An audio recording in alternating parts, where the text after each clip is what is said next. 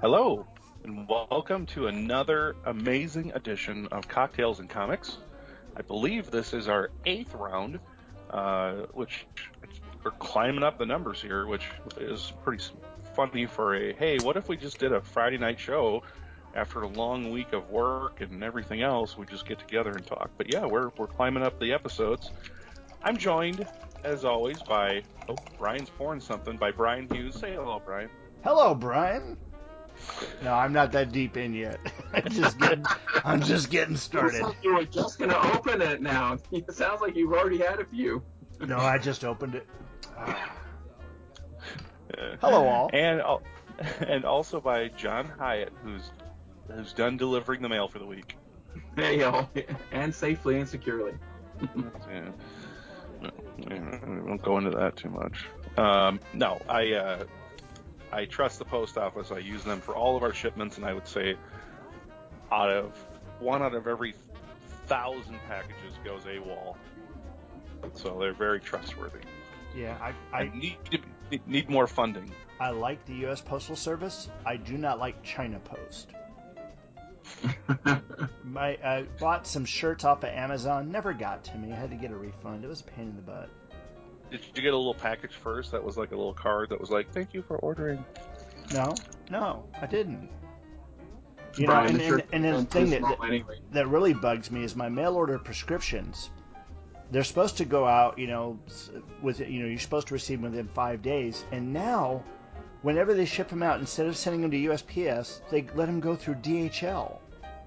And then DHL hangs on to them for like a week before, we got to get this out. What's up with that? DHL sucks, man. What up with that? John knows I'm talking about. I don't. Saturday Night Live skit. Well, it's been a long week here between work and kids, and we've got a dog now in my house. We've got Huckleberry, who's adjusting to his new world. Huckleberry, really? Yes. That's great. Now, is that because I'll be your Huckleberry, or is it Huckleberry Hound? Well, it's both. Both. So okay. See, I live on Huckleberry. That's the street I live on, so it's, kind of cool. Well, we adopted him 3 weeks ago now. He was a reservation dog, so that's I don't want to say a derogatory term, but it's basically the dogs are just kind of left to their own devices. Mm-hmm. And he was picked up, had bad mange, was very Sorry, I've had a couple drinks already. Malnourished. And the rescue place, treated his mange, got him on all of his medicines, started to put some weight back on him, and they named him Blaze, which, all I could think of is like 420 or pot jokes, right, with Blaze. You're right, exactly. Yep. This is my dog, Blaze. Okay, so I was this is my other dog, Doobie. Okay. Right. So all I could think of was that, and I'm like, okay, I have got to come up with a new name for this dog. And so, yes, first I thought of Huckleberry Hound, and then he's got these little sad eyes because he's a mix between a Mastiff and a Beagle, which I guess they call a Bee-Stiff. Oh my god. That's scary. I mean, don't ask me how logistically that works. I mean, either way. I worry about the size it'll get to, but that's not what scares me the most. What scares me the most is the potential bark. Because a beagle, beagles don't bark; they howl.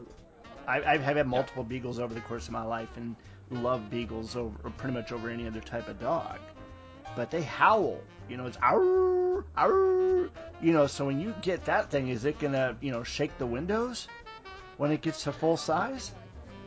Well, that's the thing, is that because he's mixed with a beagle, right now he weighs about 70 pounds. So he's put on about 6 or 7 pounds just in the 3 weeks of being with us. Mm-hmm.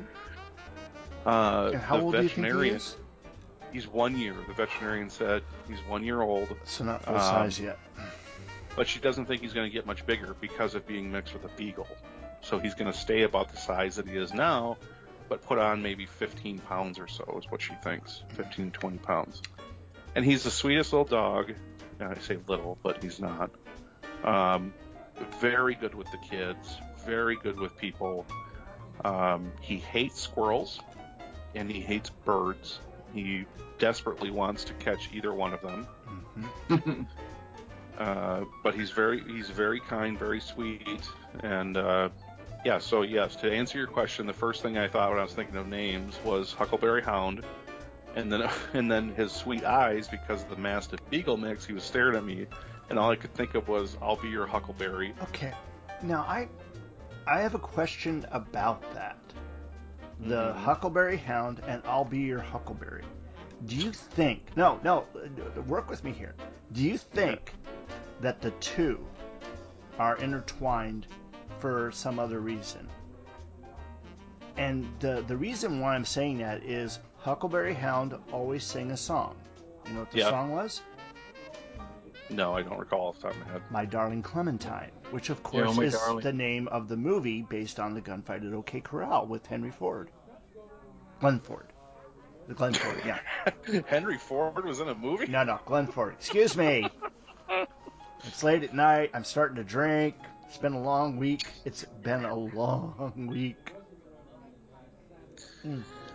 So I convinced the family to go with Huckleberry, and now it's turned into Huck, or Hucklebuckle, or Huckles. But he's a very good dog. We're still working on leash training. He's good with my wife on the leash. He thinks that I'm the one to roughhouse with. Man. I get a lot of I had to learn this term, the zoomies, where dogs get all crazy and they run around. Mad dogging. Their paws are out, their front paws are out in like a V. Yeah, called the zoomies, because he gets so excited he wants to play with me, and it's like, it's a little scary. Yeah, I'd done a rescue with my first wife back in '95. And your first wife was a rescue? No. We had done a rescue together. Rescued a beagle, a female named Indiana. That we named her Indiana. And I just remember name was Indiana. We named the dog Indiana. Yeah. The second morning after we got her, I remember hearing my wife, just kind of a laugh scream from downstairs, like a, And so I go and I look down, and Indiana is mad dogging all around the living room, the dining room, the hallway, and the stairwell. Yeah. And it sit there and did like 3 laps. Right. And then stopped right in front of her, took a dump, and then took another 3 laps. It was the funniest thing. Oh, I love dogs. Yeah, so, I think I told this story before, but I promised my daughter when she turned 8, we would talk about getting a dog. And of course, I made this promise to her when she was like 4, and I'm like, oh, she's totally going to forget that. Nope. So this dog search started several months ago, and I already knew I was not going to get, and my wife and I agreed that we were not going to get a dog from a breeder, that we would get a rescue, right? There's plenty of dogs out there that need to be rescued. We found Blaze and went out to meet him, and he was just, the cutest guy. He didn't even really bark for like the first 3 days he was here. So I'm not exactly sure what his past entails, but he definitely has some scars from his hard life. They're not from the mange; they're actual scars. So someone mistreated the dog, and we've got experience of that too, where we rescued a dog just a couple years ago, Cutie Pie, that we've got here. We call her Cutie Pie, and she was obviously burned. And her hair was ruined on one part of her. As she grew up and the hair grew out, we got it all trimmed off and everything. And she's, a normal dog, mostly happy dog. She doesn't bark indoors. She will not bark indoors unless there's something alarming going on. Like someone doing something weird at the door. If someone knocks at the door, she just goes and stands and looks at the door. But if something weird goes on, then she starts, growling and then barking, and she'll sit there and get right in front of you and just back up to your toes, and like she's going to guard you. But she's just a little rat-haired terrier, She's nothing big or anything. But if you say anything that sounds like admonishment, she immediately falls down and rolls on her back like she's afraid you're going to hit her. Mm-hmm. And so I know she was mistreated before us, but yeah, I mean, and we've had her for several years, but those kind of habits, I guess, die hard. Yeah, he's getting better. He loves my kids. In fact, today my wife went to run some errands and dropped the kids off at my parents' house so they could play with their cousins, and I'm here at home just by myself in the office. I had to have the office door open and turn Alexa on, connected to the Bluetooth speaker, because he was pacing around, whimpering, looking for the kids. And he does that even when my wife and I are home and the kids are at, one of my brothers or sisters' houses. He just loves. I lost David. I lost John. No, I'm here. So we lost David? He's still there, but just can't hear him. Maybe boy. he muted himself by mistake. What happened? Okay, let's see if he... Oh, There he... You back?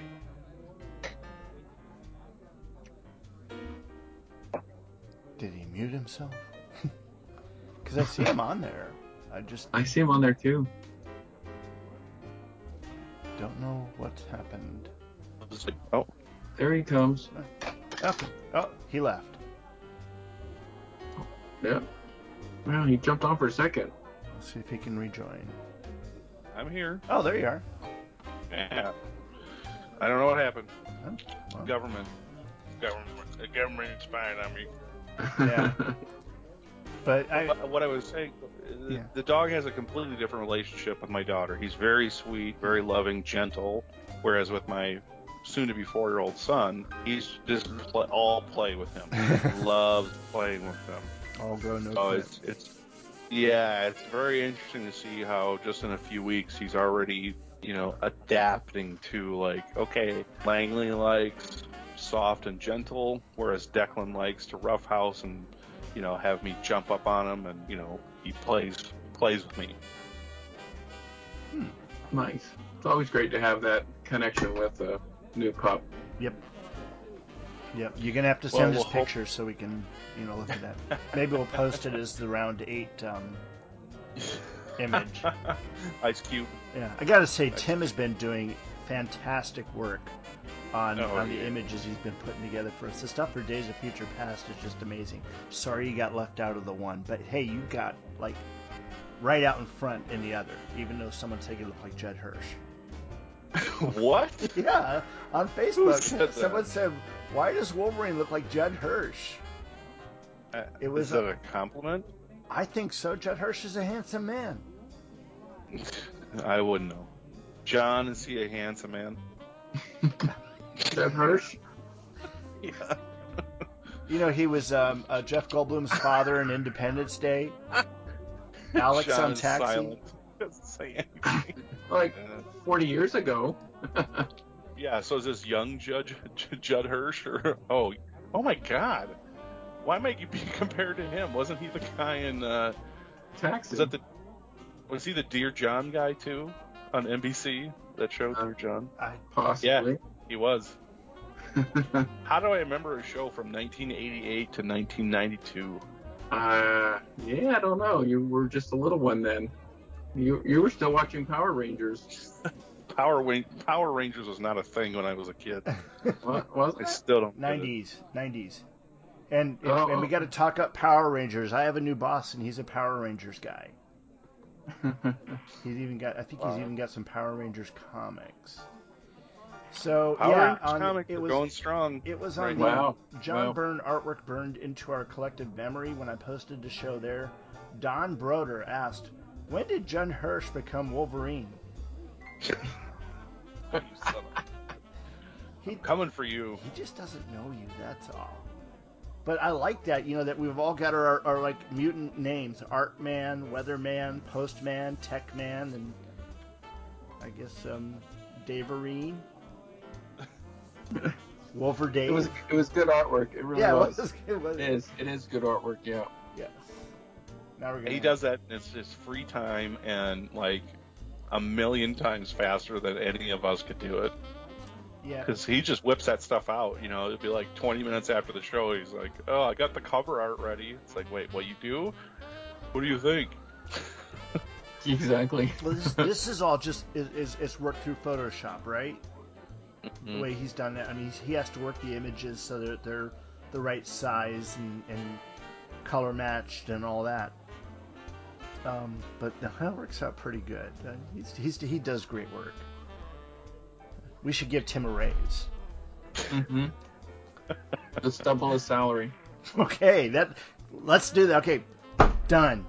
Tim, your salary's been doubled. Double zero. Now get me a beer. Oh wait, no, I've got Smirnoff here.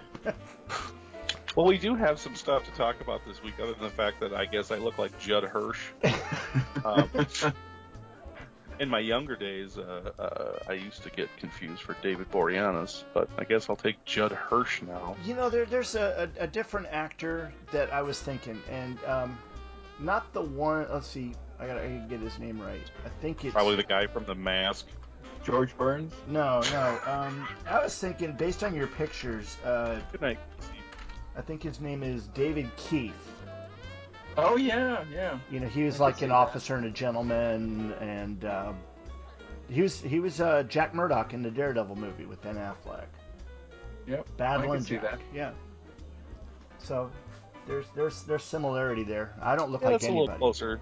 He's got the big face and beady eyes like me. Wasn't Beady he eyes that also do- on that that's- cop TV show? Was it Cop Rock, or was it Bad Boys?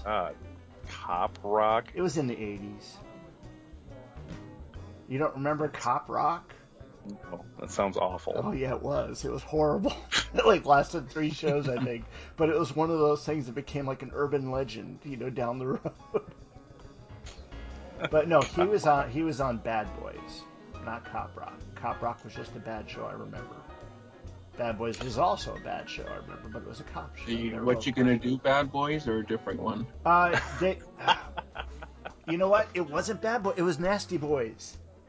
Because Okay. they were using Janet's song in it. Every time, it's like, remember the SWAT TV show there? Every time they had to bring out the band, they'd play the SWAT theme, da-da-da, da-da-da, da-da-da.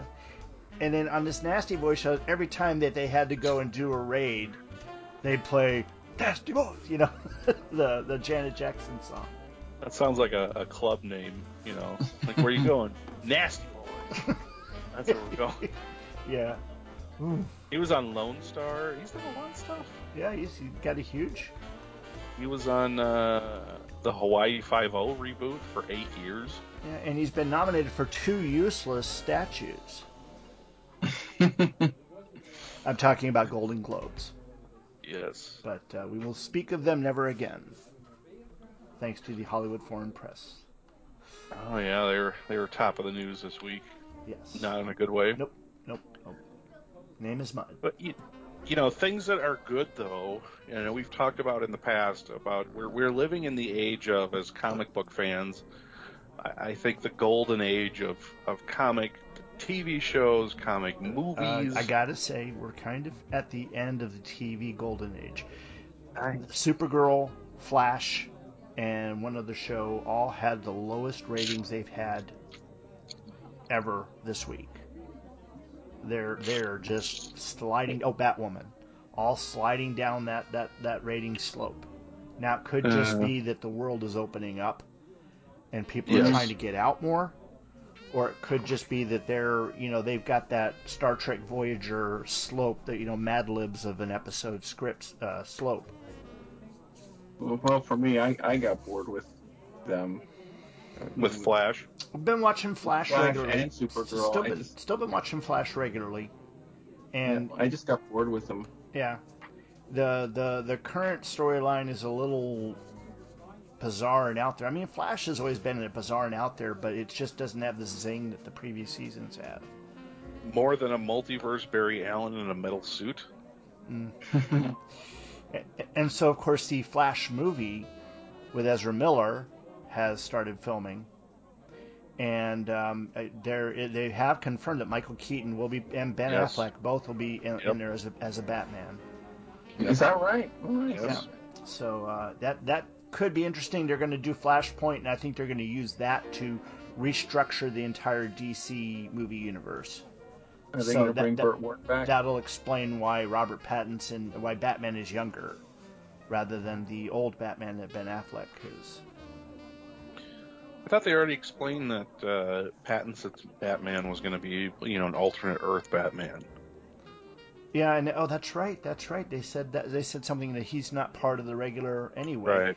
And that this next Superman movie that J.J. Abrams is working on is also going to be outside any of the DCU continuity, because it'll be a black Superman. Well, yeah, it's a Superman and I apologize, my Crown Dr. Pepper brain right now. They're doing a documentary of Muhammad Ali? Earth 21 Superman, who, yes, is a black man, and he's a great Superman. He was in Grant Morrison's Multiversity. He was first introduced in Action Comics by Grant Morrison, the 2011 New 52 reboot. And then he appeared in Multiversity and some other series since then. And yeah, he's a great character. I think he's even the president. I have to Google it quick, but I want to say he's the president as well as being Superman. So I kind of have a problem with that. Not just the Superman being president, but like you remember the old Captain America story where Captain America, they did a what if where he was president based on the Roger Stern and John Burns story where they wanted him to run for president. And I'm just like, you don't want a superhero running for president, because all superheroes know to do is react. They don't know how to plan, and definitely don't know how to budget. Well, but I think that's different for. I mean, I as a whole, I would agree with you, but I think when you talk about somebody like the, Captain America, Steve Rogers, he's incredibly intelligent. Same with, a Clark Kent. But yes, there's definitely people you would not want as president that are superheroes. I just, I think Superman would be better just being Superman. Churn that mighty river. Change the course of that mighty river. That's good. We need Superman to do that, Ben Steel in your bare hands. Balance the budget? I don't think so. I mean, I was wrong. It's Earth 23, and his name is Calvin Ellis. Calvin Ellis. But I mean, again, it's like now he is a good nuclear deterrent, much like Iron Man was in Iron Man 2. That's good. Don't take off the United States, then Superman will come after you. But yeah, I don't know. Or Superman of the Red Sun. Oh, well. I'm all. Yes, I'm all for greater diversity of characters, and I enjoy these alternate takes on different superheroes. Although it does sometimes get taxing, right? How many different versions of Superman can there be? Why can't they be their own character and not in the shadow of one of the originals? Yeah, there's more talk about Henry Cavill doing another Superman movie. And he's great. And, yeah, he's just a not great movie. He hasn't gotten good material. Yeah. Yeah, I don't hate any of them. I fault the writing. I fault a lot of other things, but not him. I fault the producers mostly for expecting a take beyond what we really want to see. Brandon Routh had the same problem. Right. Well, Brandon Routh also had other issues, in the fact that they'd already had an aborted Superman movie done beforehand. And all the money that was spent on all that Nicolas stuff Cage. for Nicolas Cage and Tim Burton, Yes. was rolled into the budget of Superman Returns. So therefore, it was already starting behind on the budget. So it was like over 200 million. And even though it made up that, and I think it made like 500 or 600 million. If it had just been off its regular budget, it probably would have been considered a hit. It Right. still wasn't a great hit, because it just made people feel a little weird about Superman. I mean, we kind of had Well, it's stalker hard- it's hard- Superman. Well, it's hard when you're still in the shadow of Christopher Reeve. Mm-hmm. Who, for a lot of us, including myself, he will always be Superman. Yeah. Yeah. Always. As much as I think Henry Cavill is a great Superman, and I thought Brandon Routh did a great job as Superman, they will never be Christopher Reeve. And Right. I think that's also what makes John Byrne's Superman so, relatable for most people, is that his Superman mirrors a lot of those same features that Christopher Reeve had. He doesn't look like Christopher Reeve all the time. There are panels in a lot of Byrne stories where you say, wow, that kind of looks like Christopher Reeve. But he still has that same kind of way of dealing with people and way of doing things that made you feel like the Christopher Reeve Superman, where you don't get that with many other artists or writers.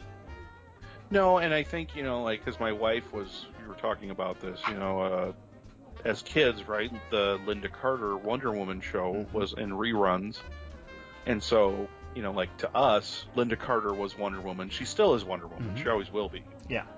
But because there was such a big gap between her show ending and then there was no TV or movies or anything with Wonder Woman, I think it allowed Gal Gadot to come into that role without a lot of baggage, compared with, a Brandon Routh, right? 10, 14 years after the last Superman movie, trying to fill those shoes. And wearing a very skimpy outfit. That Superman outfit he had, that was just like, Bryan Singer, he is what he is. That right there was just so wrong. Of course, the costume that he wore at the end of Crisis on Infinite Earths was perfect. I haven't seen it yet. I saw that they release that as like a DVD set so you can watch. I don't know, you should look up the images of it, because they've got him in the Kingdom Come outfit, and that was the best comic book representation on screen I've ever seen of a superhero costume. Well, let me ask you this. So, one of the reasons why, to me, Christopher Reeve embodies Superman, and I think Brandon Routh brought some of that to the role as well, is that neither one of them were overly muscular. They were tall, definitely fit, but not, like one of my criticisms of Cavill is, especially in the first movie, he's so frickin' ripped. It's like there's no way you would recognize him as Superman, right? Like the dude is just ripped to the moon and back. It's the costume though that does that more than anything. The costume has got the. He's huge. No, he is huge. Like civilian clothes. He is huge and he is muscular, but the thing is, they make the costume so it fits the muscles and shows the muscles. When you look at Brandon Routh, or even who's playing on Superman and Lois right now, Tyler Hoechlin, when they're in their costumes, Brandon Routh's costume is not doesn't have the built-in muscles, so he's got to fill that himself, and he fills it fine, and he looks good. Tyler Hoechlin, but you shouldn't need it. I don't think Hulk. Well, and okay, so that's a good segue here, and I want to get John's opinion on this. So we have on the agenda for today Superman and Lois, Invincible, Jupiter's Legacy, and Star Wars Bad Batch. Mm-hmm. Yes. Happy birthday, George Lucas. Happy birthday, George Lucas. Before you do, I want to just touch in on Henry Cavill and what you said about him as being, too muscular to be Superman. Compare shirtless Henry Cavill to shirtless Superman on the opening page of, Superman 2, with John Byrne him lifting the tree out, and there's Lana all like yeah. Sprawled out. Yeah, I mean, that to me was just like, well, okay, there's Henry Cavill. He's embodying John Byrne's Superman because, woo, that was pretty hot. But should Superman be super swole like that? I don't know. But I do agree with you that Brandon Routh did a really good job at continuing the Christopher Reeve Superman. He did a really good job. I really appreciate that work there, and the story was bad. And it had uncanny resemblance. It is quite striking. Okay, He did a great job. Look in the chat there, David. Do I want to? Yeah. You're not sending me No, a pic. it's a picture of Brandon Routh and Grant Gustin along with a fan on the set, and he's in the Kingdom Come Superman outfit. And at the very end of the Crisis on Infinite Earths, they duplicated the Superman scene from the very end of Superman the movie, where he comes and flies up and smiles at the camera. And he was wearing the regular Superman S at the very end. So I think they did. I thought they did a pretty darn good job on that costume. It looked a lot better than the costume in the 2000s in Superman Returns. Yeah. But I kind of like Tyler Hoechlin's new costume, the one that's for the Superman and Lois. I think they need to bring back the trunks. They brought the trunks back in the comics. No reason they can't bring him back on the show. Yeah. And they showed him also in the older costume in the first episode. Yes. I thought that was cool. But you So, could tell that costume was thrown together. Well, he said his mom made it. Mom made it. Yeah. His mom made it. Yeah. Come on. So if you haven't heard, I'm watching it on HBO Max. I believe is it a CW show? Yes. Superman and Lois. We get, and this is where it ties into Comics and Cocktails. So kind of quasi tied into. And there may be spoilers, so if you haven't seen it and you don't want to be spoiled, I don't think anybody's going to worry about that. Go ahead. Okay. There's only five episodes out. Episode 6, I think I read today, is on May 18th. Mm-hmm. So you got plenty of time to catch up between now and then. It's quasi ripped from the horrifically bad Convergence miniseries, which was driven by DC moving their offices from New York to California. But it's a Superman and Lois have a child, which is where you get Jonathan Kent from Convergence. In the TV show, you get Jonathan and Jordan, which I want to get your opinion on Jordan, which I'm like, who the hell is this guy? But it is a more mature Superman, a more mature Lois. I speculate, they're in their late 30s or early 40s because Jonathan and Jordan are high schoolers. Mm-hmm. Yeah, like 16 or so. Yep, and dealing with, I don't want to give away too much, but dealing with potentially one or both of them having powers, and Clark trying to juggle having a real family and real family responsibilities while trying to be Superman at the same time. Clearly, this is not aimed at the younger kids. This is squarely aimed at people like us. Mm-hmm. I tell you, there is something in this that I so relate to, and it's because of my job. And that is, I'm one of those guys in my job that I'm on call 24/7.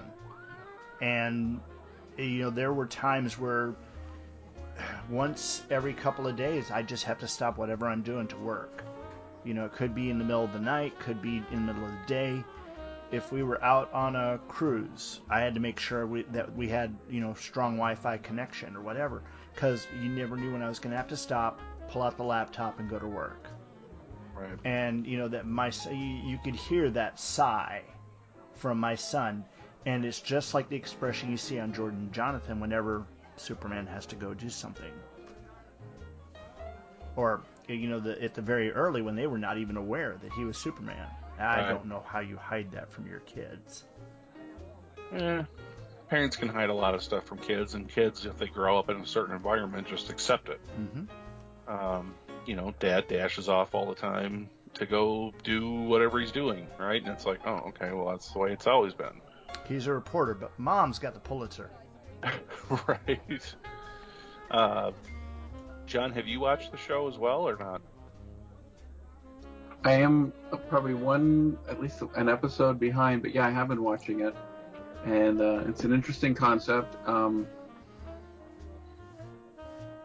It takes a little bit to get used to the placement of it, because you're thinking, all right, is this 15 years from Supergirl's future, or is this closer to Supergirl, or is it because of the crisis it's all kind of mishmashed now and this is the new merging? Well, the crisis, so it's the crisis gives you the ability to mash it around so you can have it be whatever it is. Yeah, so far but they they've kept it. Explained that yet, as far as I know, they haven't explained that yet. Yeah, because I don't think we've seen a. It's very clear to me it's not Prime Earth. This is some alternate. So you're saying Earth it's not the same Earth as all the other Berlanti shows are on?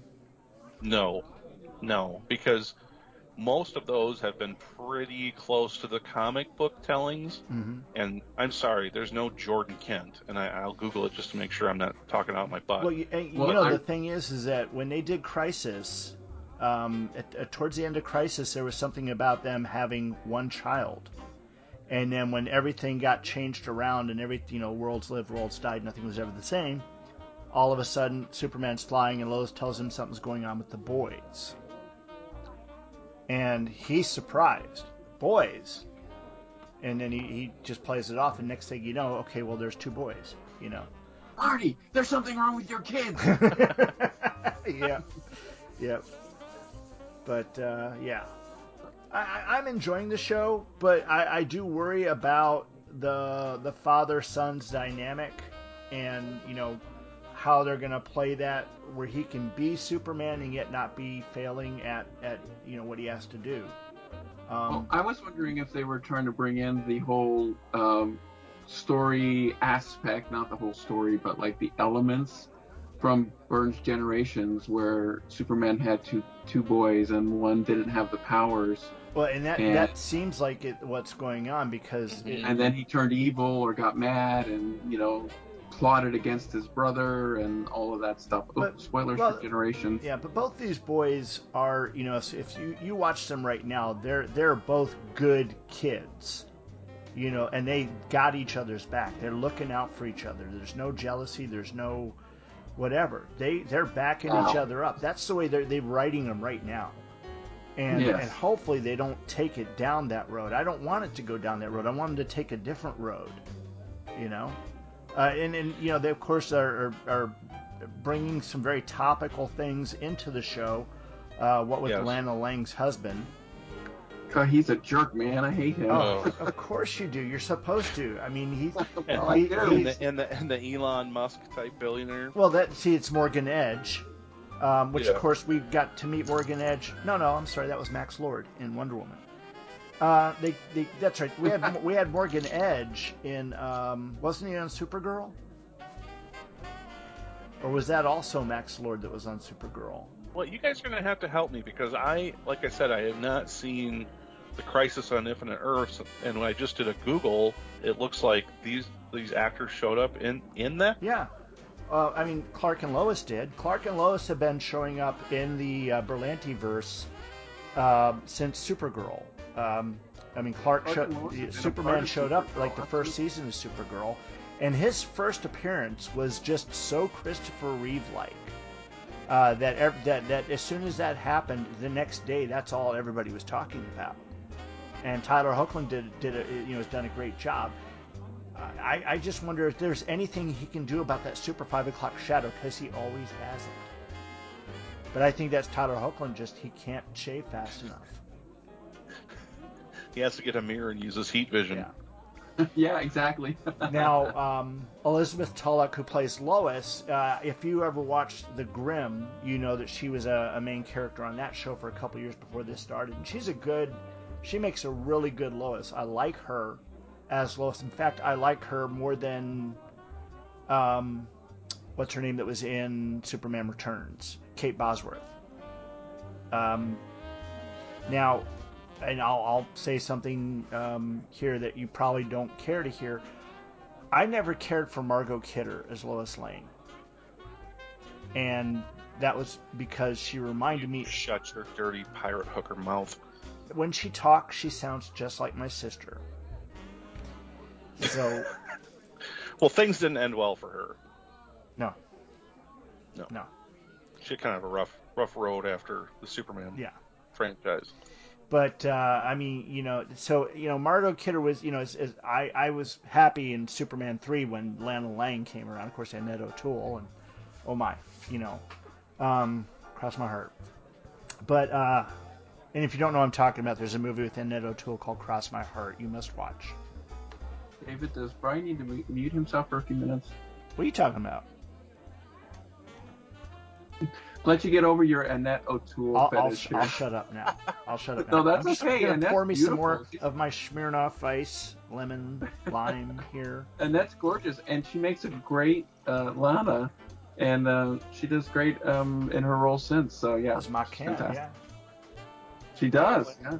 Kind of been reinvented over and over because in the New 52, she was an engineer, or at least had an engineer background. And here in the Superman and Lois show, she's just a housewife that stayed in Smallville. Mm-hmm. That first scene was really, when we first got introduced to Ma, and her passing, that was very touching. They did a really good job with that, didn't they? Mm-hmm. Pa Kent's death kind of was a little too quick. Yeah. The way they, if it had been more like Glenn Ford. I love you, son. Yeah. Yeah.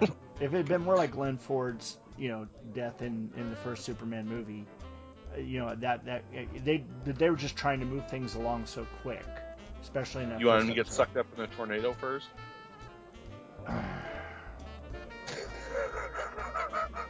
At least it was comic correct. He has a heart attack. Yeah. Although in the comics he doesn't die. Superman goes into in the comics in the Bronze Age it was that weird alien disease that only Superman could survive. Yeah, and in what was it, Action Comics 500, or is it Superman goes into the afterlife and brings his dad back. But yeah.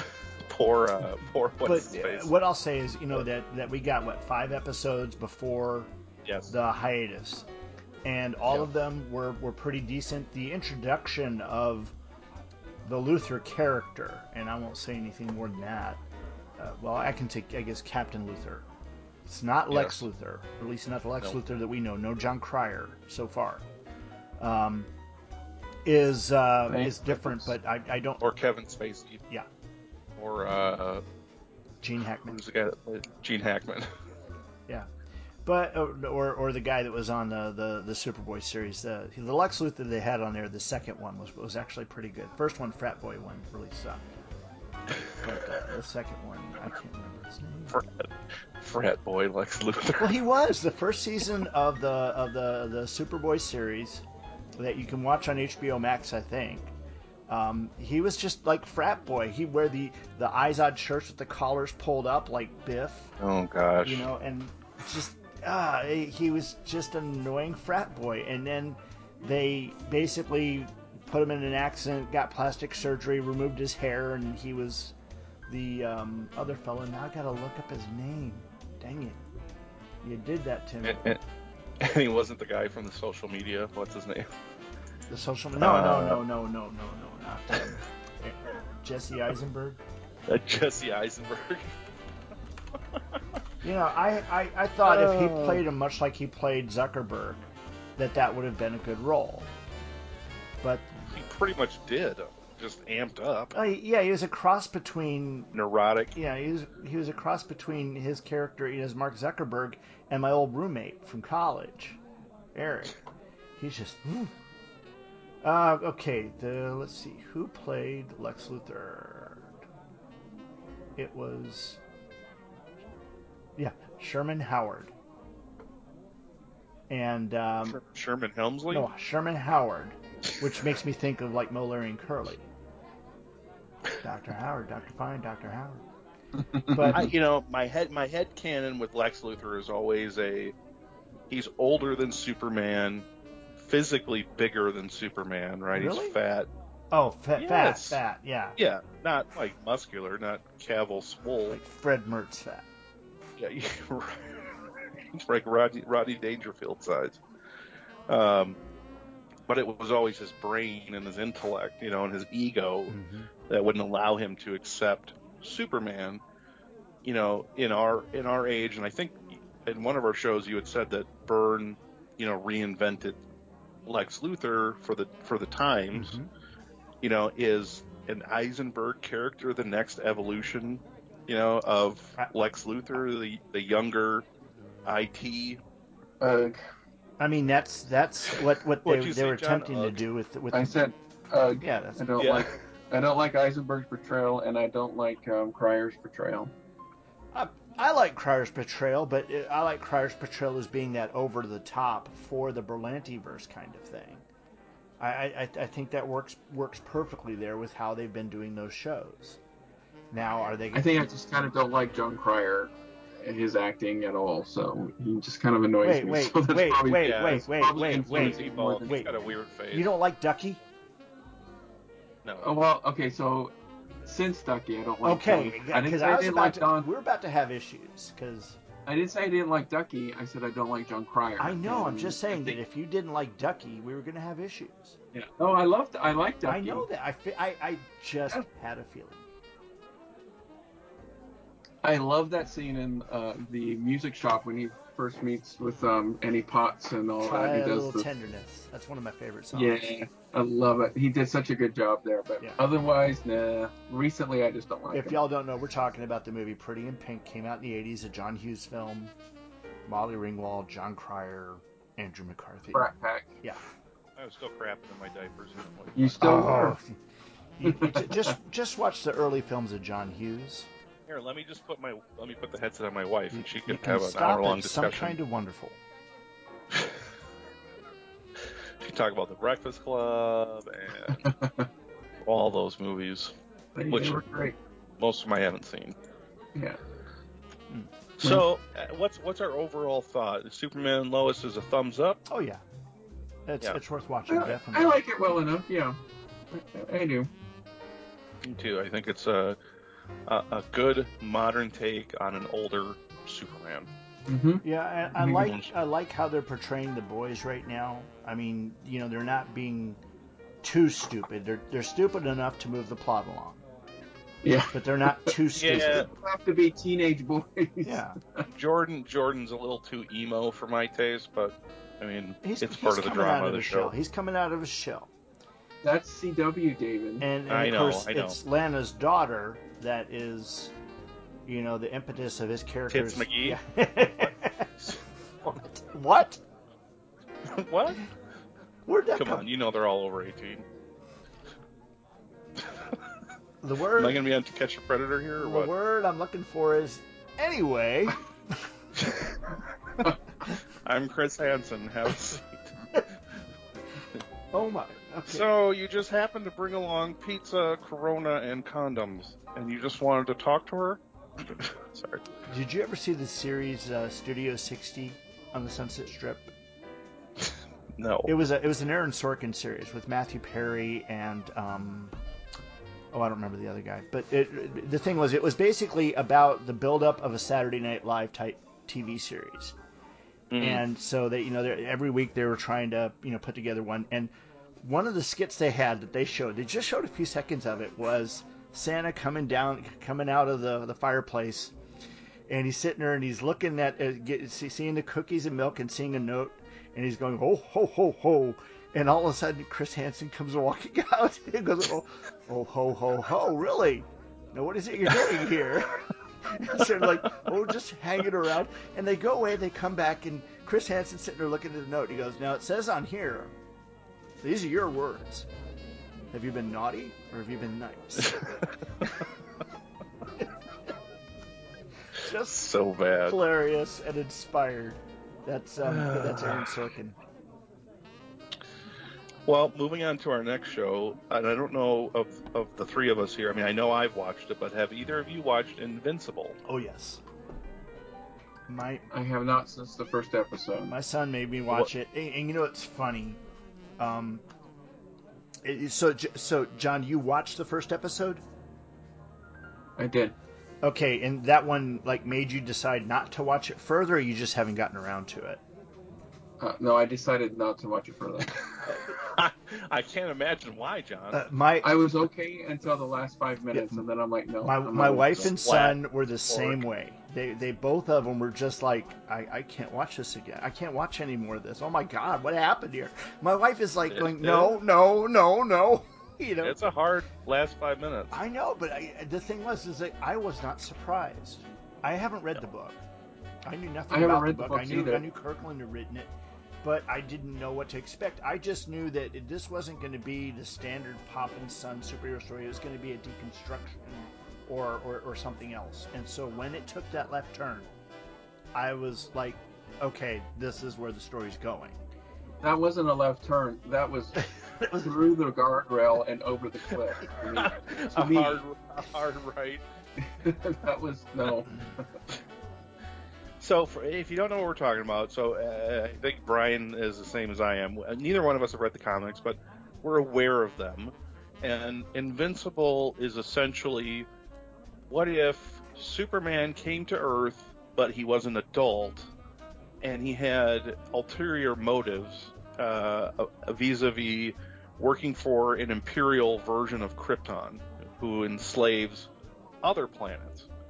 And his mission in coming to Earth was basically to prep the Earth for takeover.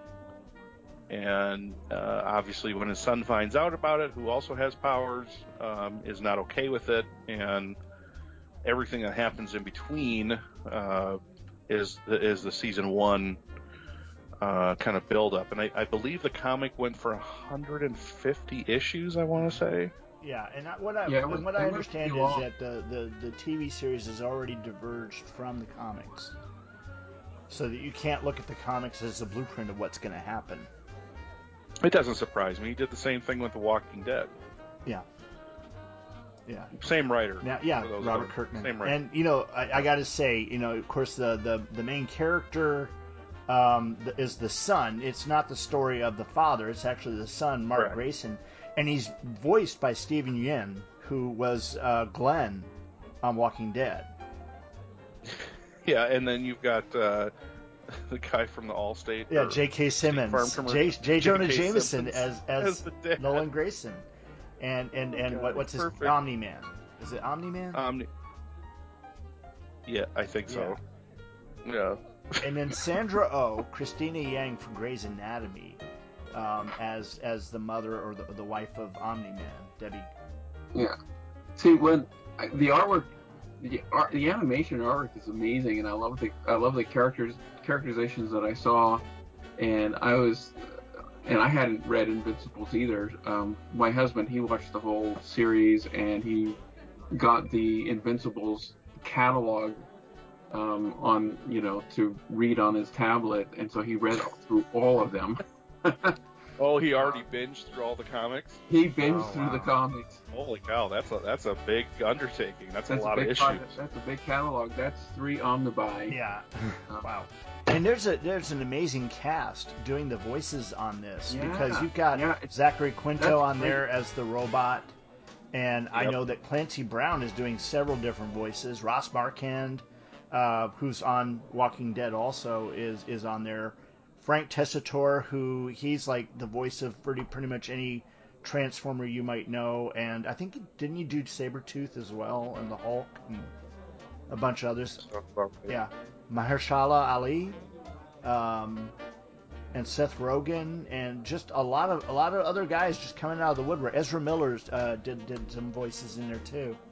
And it's just an interesting story. I mean, it's got a lot of, the regular superhero tropes, but then a lot of surprises. Very Justice League, with the main, or the old guard, I guess you could call it, very Justice League-ish. Mm-hmm. And then all of Mark Grayson's, who's the main character of the series, you could kind of call all of his people around him like the Teen Titans. Yeah. Because they're all younger superheroes kind of trying to figure out their own way. And some of them realizing they're in way over their heads compared to some of the powers that people have. I would definitely recommend the show. I think, as John said, the first episode, especially if you're a comic book fan and you like the Justice League, especially, is very difficult. The last, 5-10 minutes, whatever it is very hard to watch. But it is a good story. I feel like very kind of like violent, John's, very gory. very violent. Oh yes, this is not for kids, by the way, not for kids. This is strictly adult.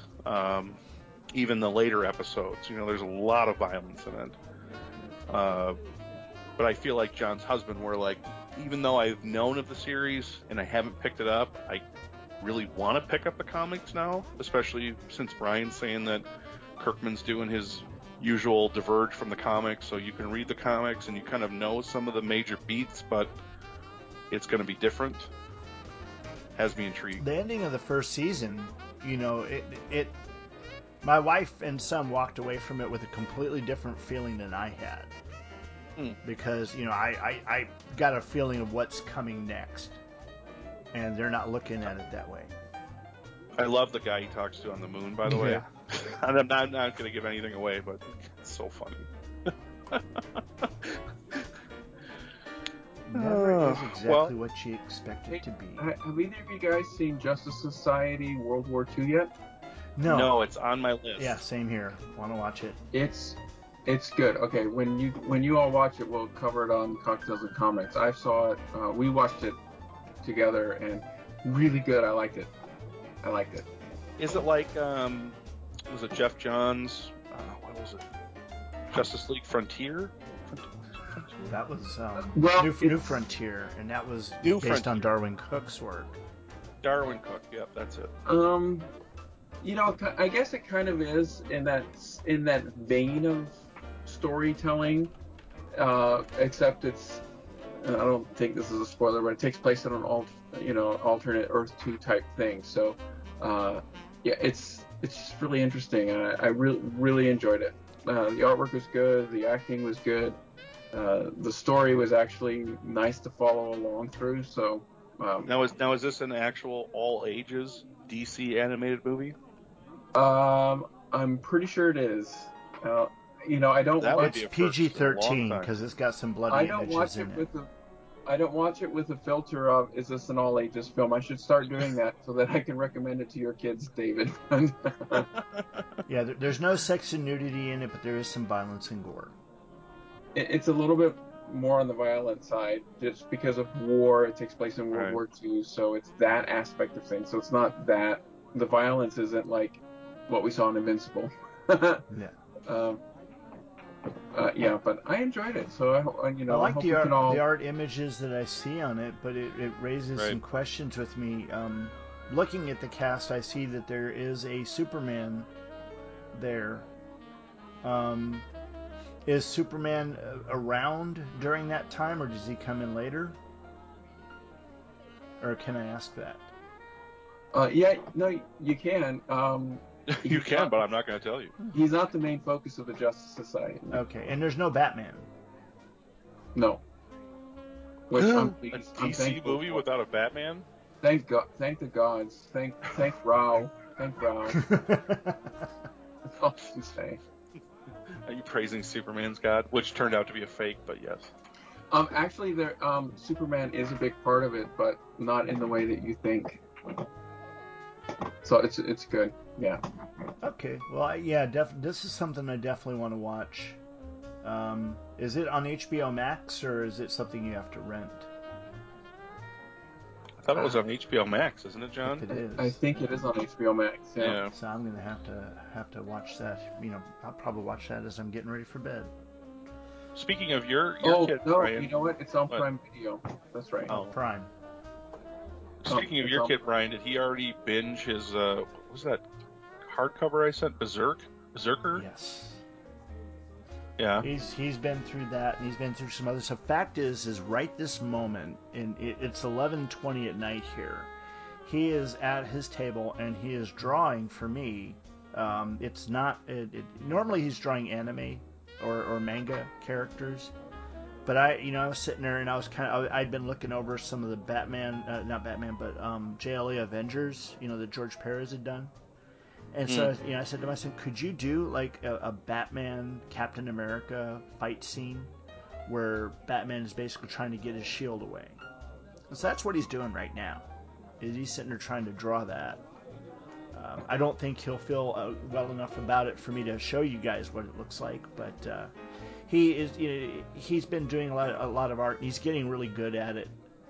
He's still trying to figure out anatomy and proportions and all that. So I'm showing him like Gil Kane and Byrne and others. I think Gil. Are you gonna have him take his portfolio to see Byrne at a convention? Oh, hell no! But yeah, I don't think we'll see Byrne doing that again, ever. Does your son put pirate boots on everyone? No, not yet. He hasn't gotten to the feet yet. I haven't seen feet on his character. He's in Liefeld school. He's working on that. Oh, it's so funny. I was sitting there trying to pull up some images of the Captain America Batman from the JLA Avengers to show him. Yeah. And it just happened to bring up Liefeld's Captain America with the bumped out chest. And Chris is like, "What is that? Oh my gosh! Who did he eat?" Somebody did that with the Falcon from the Falcon the Winter Soldier. And they did that with Chris Evans. They did that with Chris Evans too. There's an image of Chris Evans done and I was just like, "Oh my god, I can't believe this." So ridiculous. Rob Liefeld's a nice guy, but that's crazy. I'm glad he already read through that whole book. I'm working on my 13-year-old nephew. He's been putting in some hours at the comic shop doing comic check-ins and all that stuff. So he gets paid $10 an hour, and then every comic that comes in the shipment, he gets a copy of it. So he usually leaves with a stack of comics and $20-$30 in his pocket. And I'd be danged if it doesn't take him weeks to read, the comics he gets, and it just drives me nuts. They've been doing the STAR testing, which is all the standardized testing they do in the schools here, over the last 2 weeks, and he finishes his test within the first third of the time that they allot. If it's an hour and a half, he does it in less than 30 minutes. Regardless of what it is, writing, reading, math, whatever. And so he's got to bring stuff with him to read, because you're not allowed to get on your phone. You're not allowed to talk with anybody. Right. So he's been bringing books up there. Now, he can't bring those books up there because the material is a little bit too intense, and he'd get in trouble. But I'm trying to remember what he was... For bringing a manga? Yeah. I mean, it's, he'd brought... was it Chainsaw Man up there? And I think he got in trouble for that. So he can't take ones like those that have any explicit gore or, anything like that. So he's got to be careful. Can't they just be happy the kids are reading? I mean, really. You'd think. They're not on their phone, and they're not on an iPad, and they're not on a computer. Just let them read. If they want to read it and it's not like pornography, fine. Who cares? Just let them read. Because that was like a 700 or 800 page book. I mean, it was a lot. Yeah, it is. And I mean, but he's gone through that already. Did you read it? No. Or is that your cup of tea or not?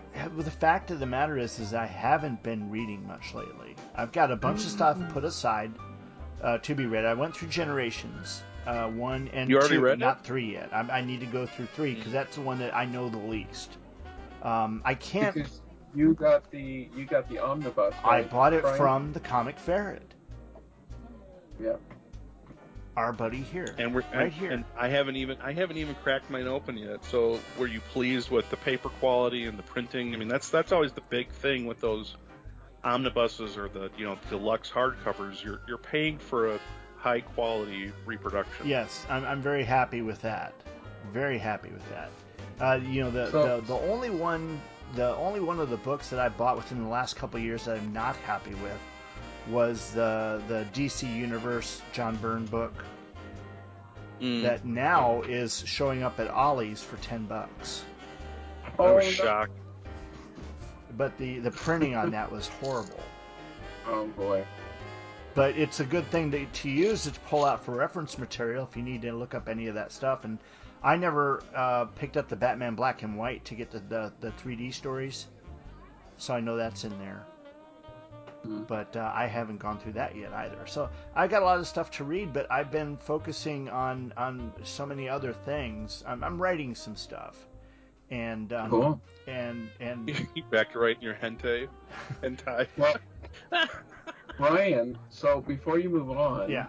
I don't want to lose the Generations connection here. Okay. So, since you mentioned Generations, you posted something recently about John Byrne considering Yes. writing Generation stories or an Invaders Justice Society story. What is that from? Where did you get that from? That was or is that just in his normal conversation in the comments on Elsewhere 22. And, as he's been talking, on there, he throws out little snippets every now and then. If I see something that I think is, really intriguing or cool, I'll post it out on Facebook. Yeah, I know. That's why I'm like trying to pull you into this, because But that's really all I, he I, said. I And then, I really don't care if he would do another Generations. I think I'm done with Generations, but I would love to see this Invaders Justice Society story. That would be so cool. Did you see the image that Marie Reese posted in several of the John Byrne forums? That was basically the first page of a JSA Invaders storyline. Basically, Yes, I did. It had Superman strapped to the Zemos rocket. Yeah. And it looked like Bucky was coming after him. Yeah. And I was like, what the? And apparently Byrne had drawn that many, many years ago. I would love to see that story. Yeah. If he abandoned X-Men Elsewhere and started doing what some people have thought of him telling like an issue or two of some of these commissions he's done, right. I would be all for that. That would be really cool. I'd love to see that. I think what he's doing is that I have to assume that he has got to be at least 8 to 10 issues ahead of what he's releasing right now on Elsewhere. And that, he's maybe told the stories he wants to tell, but he's also made a comment here that, because someone's talking about how we're coming up on the 25th issue, and that should be some sort of anniversary. And he goes, 25? Nah, more like 50. Whoa! So, okay. maybe I'm down maybe for he it. feels I'm like he's got enjoying enough story to tell. And this issue right now has got so much crazy stuff going on that it really does. That I'm just like, wow. So, whatever way he goes, I'm going to roll with it because I'm enjoying the ride. I really am. Can't, wait to see what happens next. Can't wait to see what happens Monday. I know. So, it is what it is. He's, throwing some rules out too lately because people keep doing speculating. People are asking the worst questions. And he's gotten to the point where he's deleting the speculative stuff because he just doesn't want everybody speculating as someone like hitting it on the head. Because there's a lot of people coming into it so stone cold unaware that they have no idea where it's going to go, and each page is a surprise. It's a treat. But that's the thing with doing it in this format. When you're releasing it a page at a time, people are going to speculate. Right. Because. And you know what? I saw some comment on a post earlier. It's like, oh, people are just whining, blah, blah, blah, just enjoy the artwork. No, you know what? No.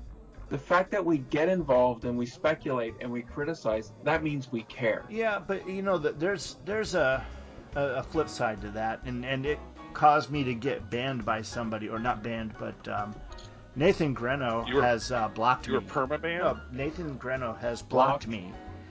In Facebook, and that was because every day as people would talk about the pages, he would write a note about, God, this is so poorly plotted, this is so poorly story.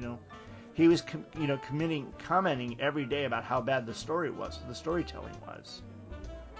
And I just said, hey, maybe you should stop being the master critic and maybe enjoy what we're getting here, because I don't know how long we're going to get it. And that was enough, and that apparently ticked him off, so he blocked me.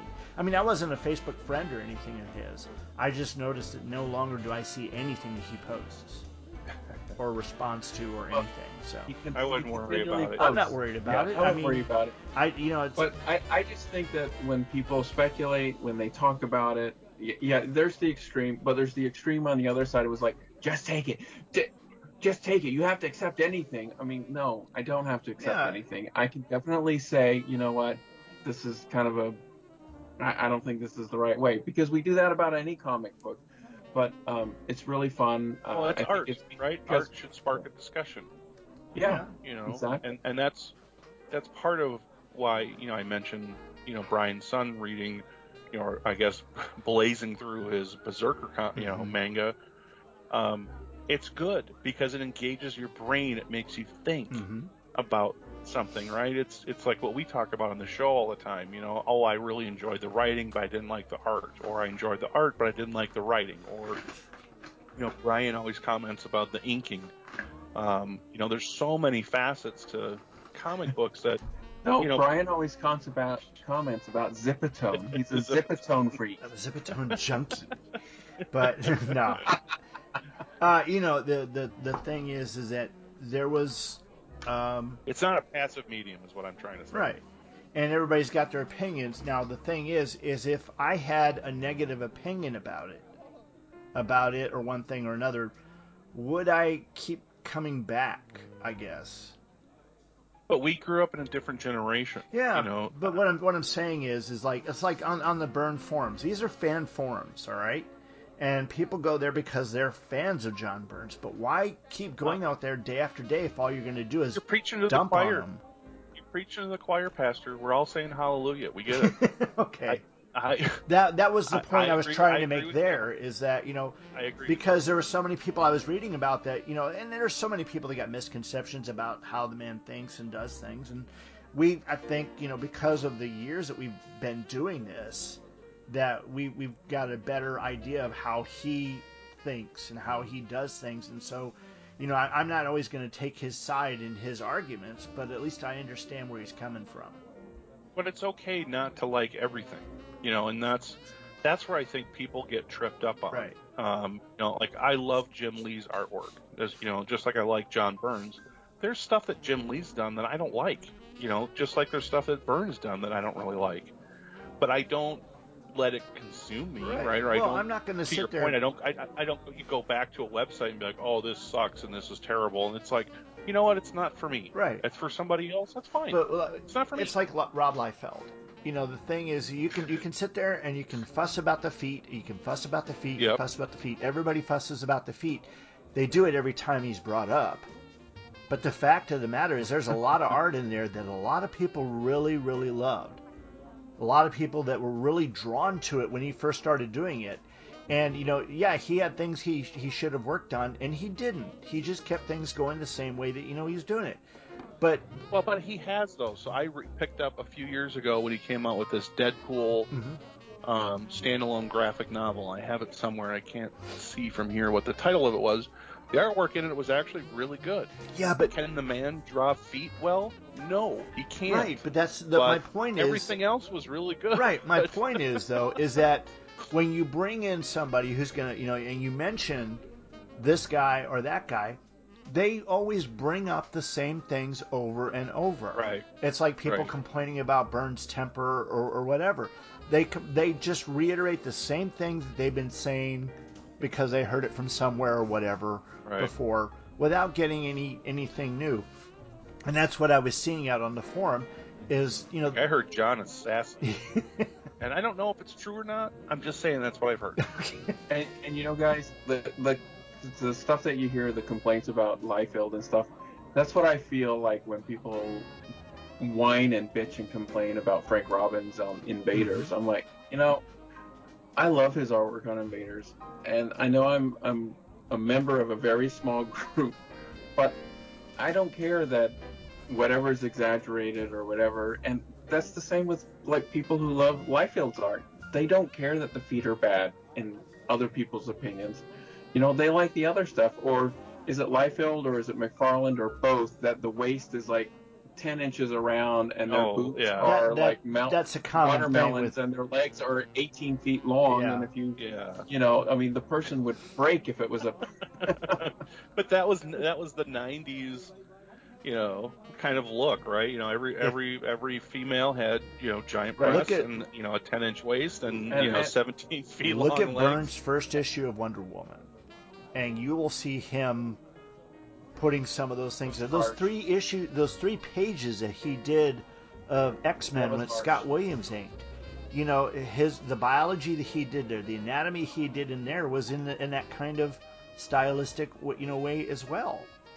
He let the influences of those things, because his style has always been a collection of influences, and he said that himself. And sometimes he picks up the good things, the good artist things to take it from, and sometimes he may look at the children too and say I'll try this a little bit, and then nah.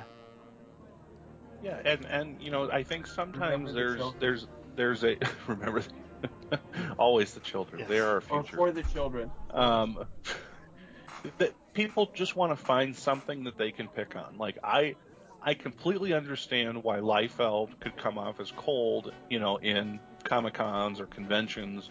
I'm sure he's had thousands of people tell him to his face, "You suck at drawing feet." Mm-hmm. Is it so distracting from the artwork that I can't read it? No, not at all. I honestly, when that Deadpool, I think it was Bad Blood or something like that. The artwork is great in it. Are the feet perfect? Mm-hmm. No. Do I care? No. But people will find something, right, and they just latch onto it. People Because, like you loved said, his work when he started in New Mutants. Sure. I mean, he gained a following, like And McFarlane did. Youngblood, And Youngblood, that was a huge Image book. I didn't know any Image books were actually huge, except Spawn. Are you crazy? Yeah, I am. In the 90s? I am. What, Jim Lee, Wildcat, I've been tested. Spawn, Youngblood. Yeah, they were all supposed to be the next, Captain America, Spider-Man, all that stuff. I mean, they may have sold a lot, but they printed a hell of a lot. Yeah, it was a weird time. Yeah. And people bought 5 copies thinking they were going to put them, sell their kids through college with them. But that's right, because they had a hologram cover. Yeah. Exactly. How many of them said special collector's edition? If it ever says that, run away. Yeah, I know. If it says collector's anything, but it's not a collector's. I gotta tell you, I am surprised at what books are worth a lot today. Because my collection value has jumped up in immense ways from books I'm like, wait a minute, that's worth something now? I told you, it's a golden age of TV and film for comic properties. Maybe, but anymore. Anything and everything. Well, I do want to hit some of these last pieces, and I don't know. What else you got going, Dave? Yeah, so have any of you watched Jupiter's Legacy? Yes. No. I've watched the first 3 episodes. John, no. So this is another TV show, and this one is on Netflix, based on a comic book property, written by Mark Millar, I believe. I think he sold his whole portfolio to Netflix. So they have carte blanche. No, I'm serious. Yeah. A big deal. Made him rich. And it follows a family who discovers some kind of secret, and I have to admit, this is another one. I didn't read the comics. I remember them coming out, and I was like, and you've got that kind really of Justice League gestalt there too. Yeah, a little bit, yeah. And sometimes I get turned off by that because it's been done so many times. Now, did you recognize the Grace, the Grace character? I don't remember what her superhero name is. The wife.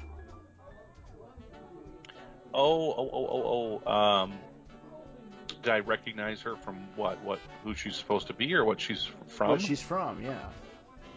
Oh, this show it's got Josh Duhamel. I know. That's all you gotta know. That's all you gotta know. Well, I mean, Leslie Bibb is the name of the actress that plays his wife, and she was the reporter in the first 2 Iron Man movies that Stark slept with, and then she did a spread on him, and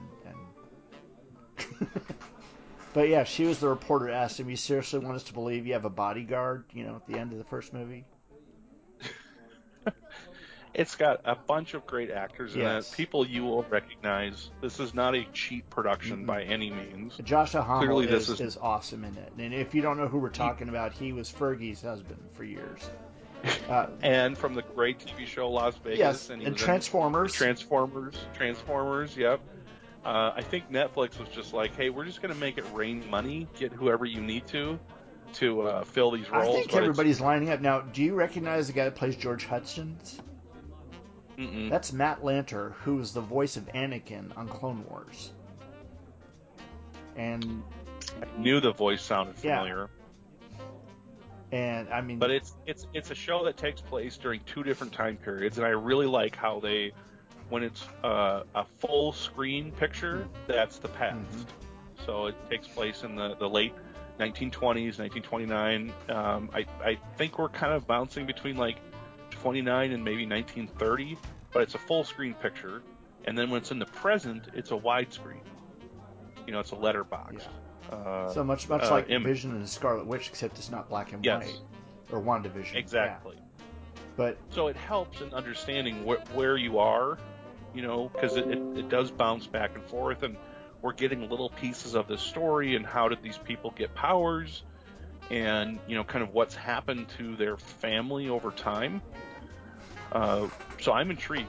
I don't know if I would go back and read the comics like Invincible, but it's definitely an engaging story. I'm always a sucker for period stuff too, and I like that it's taking place in the present and in the past. Yeah, I'm more intrigued with the daughter's story. Yeah, don't watch today's episode or episode 4. Oh well, I'm going to at some point, but she just has got that. It's funny because she does remind me of one of the gals from the Twilight movies, and I hate to admit that I actually saw those, but I did. I had a daughter. It's okay. John's seen them all too. John? He's juiced to the max. Can't even talk anymore. Well, got it. So John has just sent us a picture of this is a X-Men cover from Marvel Age.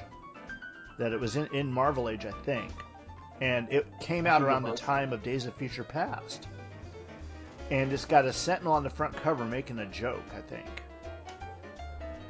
And I remember seeing this when I was at that time, and yeah.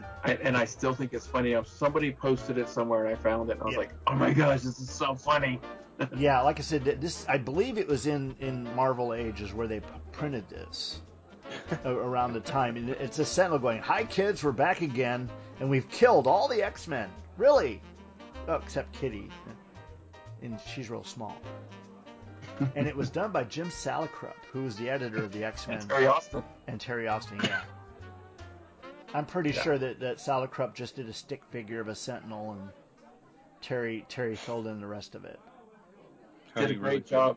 And the corner box has their faces all X'd out, except for Kitty, who's got no eyeballs. It's funny. That's scary. She's wearing a mask. We'll have to post this. She's wearing a mask. She's Dark Kitty. Yeah, Invincible Kitty. This could go so wrong so fast. Going back to though, the Jupiter's Legacy, there are obvious parallels. Of course, Josh Duhamel as what does he call himself? His super character, Sheldon Sampson, otherwise known the Utopian. Utopian, yeah. And of course, they've got their league, which others are bidding to get into, and they've got their round table and all that. But there's a lot of interesting superhero characters that they just mention. Was one of them like and then of course there's the kids of the superheroes, and then they had that battle with Black Star, and I won't go into that now. If you didn't know, the guy that played Black Star is the same guy that played Sabretooth in the first X-Men movie, Tyler Mane, the wrestler. I do like when they meet up with him later after that battle. He's got glasses on. He's like, sorry, I'm not going to give anything away, but it was so funny. It's like the Thing with glasses on, and he's just talking normally, and you're like, what? I think though that this one, because it did have a little bit of gore. I mean, a little brain matter, at least. That people getting ripped in half. People getting ripped in half. That you could get this one. Crossed wires with The Boys. Yeah, The Boys I still could seems see to be that, a but lot the a lot boys is more gorier, a lot more dirty than well, this. what I would call the boys is the reason that one hits so hard is it's like real world violence. Yeah. You know, where it's very like you could see that happening. Here, it's not so much that, you know, because you're dealing with superheroes and their progeny, and kind of the struggles that they're having, and you know, a big mystery unfolding, right, between how did they get their powers and what's happened since then. Um, the Utopian is, what do you say? He's 100. You know, he's old.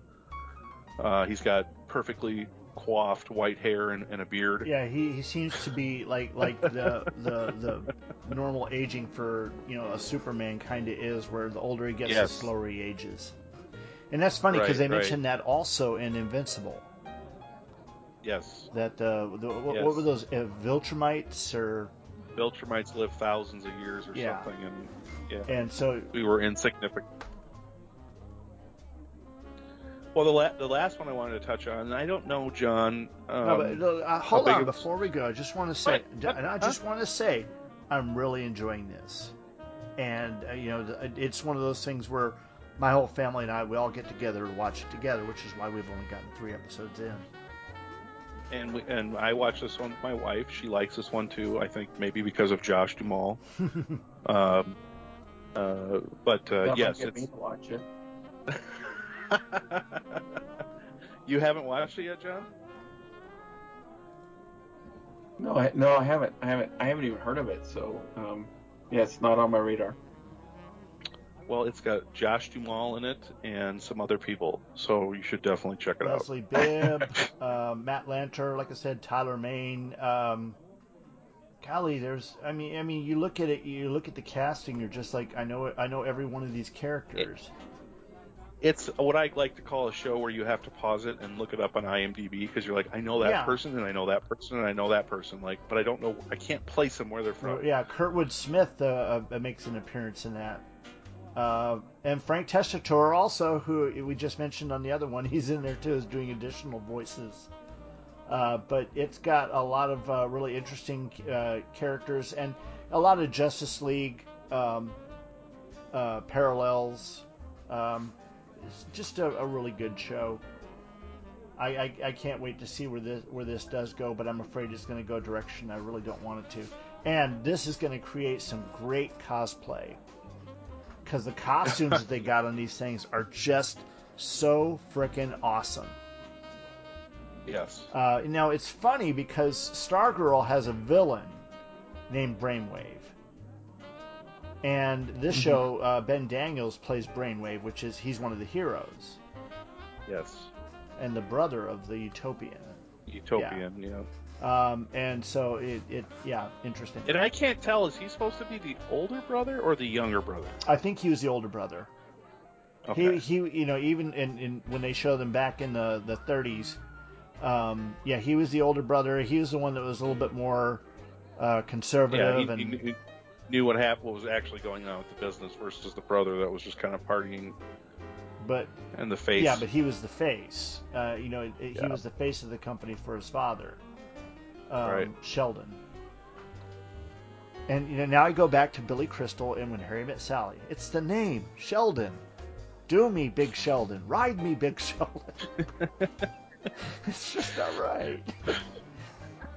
Well, this is an awkward transition, Yes. but we also had another release over the last couple weeks, which is Star Wars: The Clone Wars Bad Batch, or just Star Wars Bad Batch, which picks up with our ragtag group from the last season of Star Wars: The Clone Wars animated series, Unit 99, who are all defective clones. I have loved this show. This is not one I watched with my wife. She has no interest in watching this. She didn't watch any of the Clone Wars animated series. And the whole time I'm watching this show, I just can't get over how the movies, and yes, I know there's a version out there that, not Tobey Maguire, but the other one that looks like Tobey Maguire, cut together the 3 prequel movies and made one good one. Oh, yeah? Yeah, Andrew, you haven't Andrew heard this? Garfield, or I mean, No, you're saying other a one. Spider-Man did it? A Spider-Man actor? You said Tobey Maguire, so I figured you're talking Spider-Man actors. John You're talking laughed. about Elijah Wood? What? They all do kind of look like. I'll look it up here in a minute. But yes, one of them spliced together all 3 prequel movies into like one 2.5-hour movie that I guess is really, really good, but it'll never see the light of day. Oh, it will. It just amazes. It just amazes me that the Clone Wars animated show, if you can get past the first couple seasons where the animation is kind of rough, it's a great story. I just did Great. a binge of the entire Clone Wars and Star Wars Rebels So good. to follow Ahsoka's story. You know, and then so. I can't get into Rebels. I can't get over the animation. It's too Oh odd. no, I really, the thing is that once I, did the whole binge of Clone Wars, I had no trouble, doing Rebels. I had no trouble to transition to that. Now I cannot get into the new one. Topher Grace. Oh, Topher Grace? He did that? Yes, it says he edited. Sorry, I was wrong. He edited the Star Wars prequels into one 85-minute movie. Now I have yet to watch The Bad Batch, and this is a series again, and it's Dave Filoni. Now Dave Filoni is, of course, is busy as all heck because along with this he's doing The Mandalorian, The Book of Boba Fett, and probably the Ahsoka series. So, golly, yeah, I mean, I'm glad to see. Which was greenlit after what's the actress's name that played her in the Mandalorian? Yeah, Dawson, Rosario Dawson. Yes, Night Nurse, who was in a whole bunch of Marvel, shows. Yeah. Did you know that she got a whole bunch of flack for playing that character? I'm not surprised. Anybody was going to get flack for playing that character. And the fact of the matter is that most of the fans want her to be the young child that wears a tube top. Right. Right. Instead of being someone. I mean, she was probably at the right age appropriate for the character, which would be around 40-something. Yeah, I was trying to explain this to my daughter because, my son and daughter love Grogu or Baby Yoda, even though they've never watched The Mandalorian. But they're familiar with them. And I was trying to explain to her that, Grogu is like 50 years old. And she was like, what? I said, yeah, alien species. They live to 900 or 1,000 years old. They age differently, yeah. They mature differently.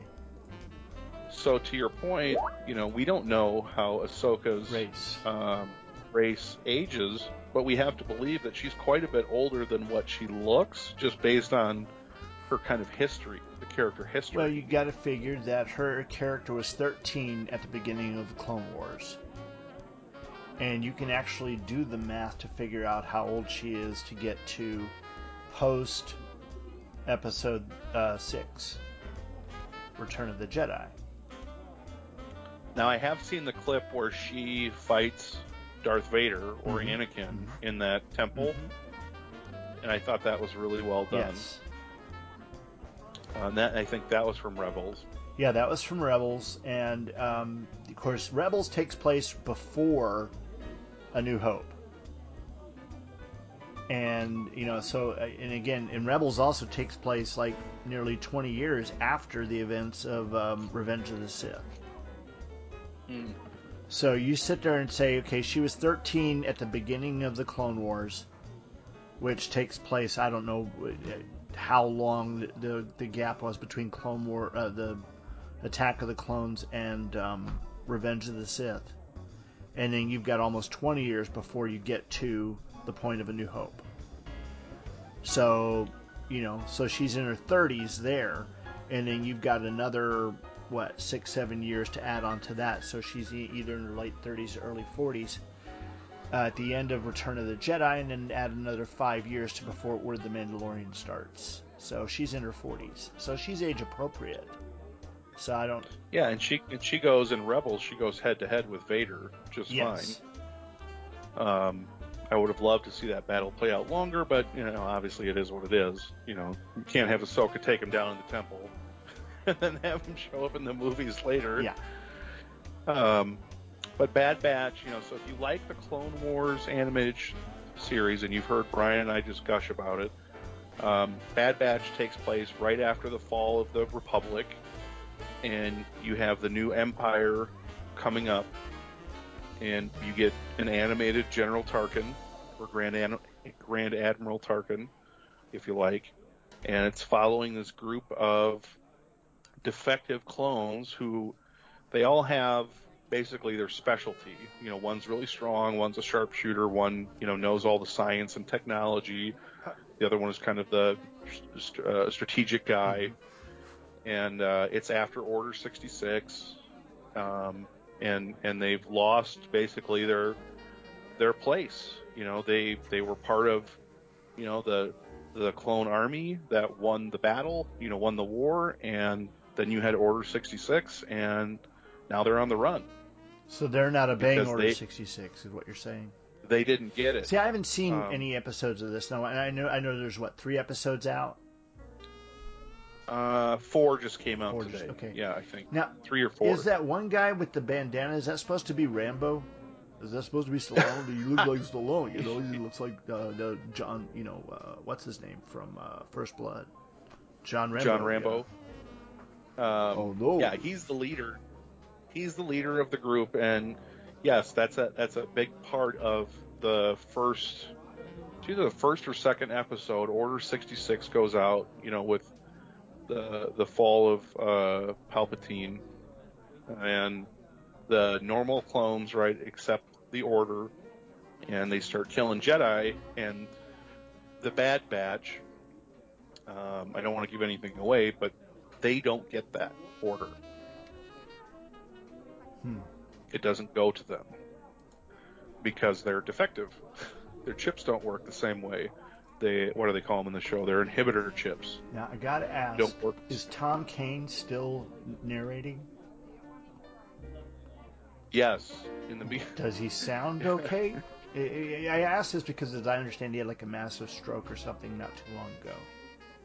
The voice sounded the same to me because it brought back a good feeling when I watched the first episode, and it was like, on Kamoa, blah, blah, blah. And I was like, oh. Because, he had a stroke in November, and they said it damaged his ability to speak, write, and read. Oh. So that may have been done before this. He had a stroke, so hard to say. That's too bad.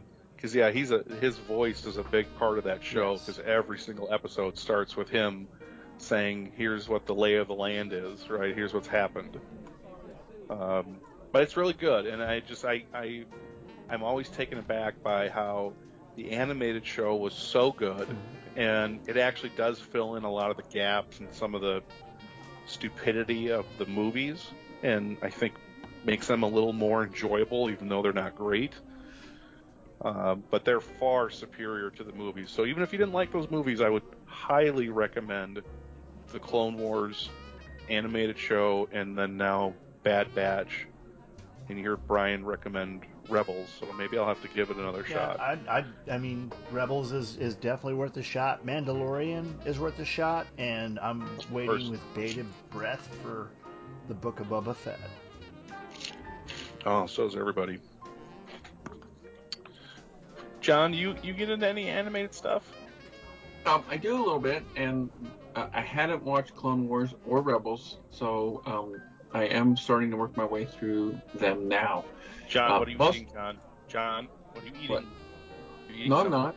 I'm not. Like what are you eating?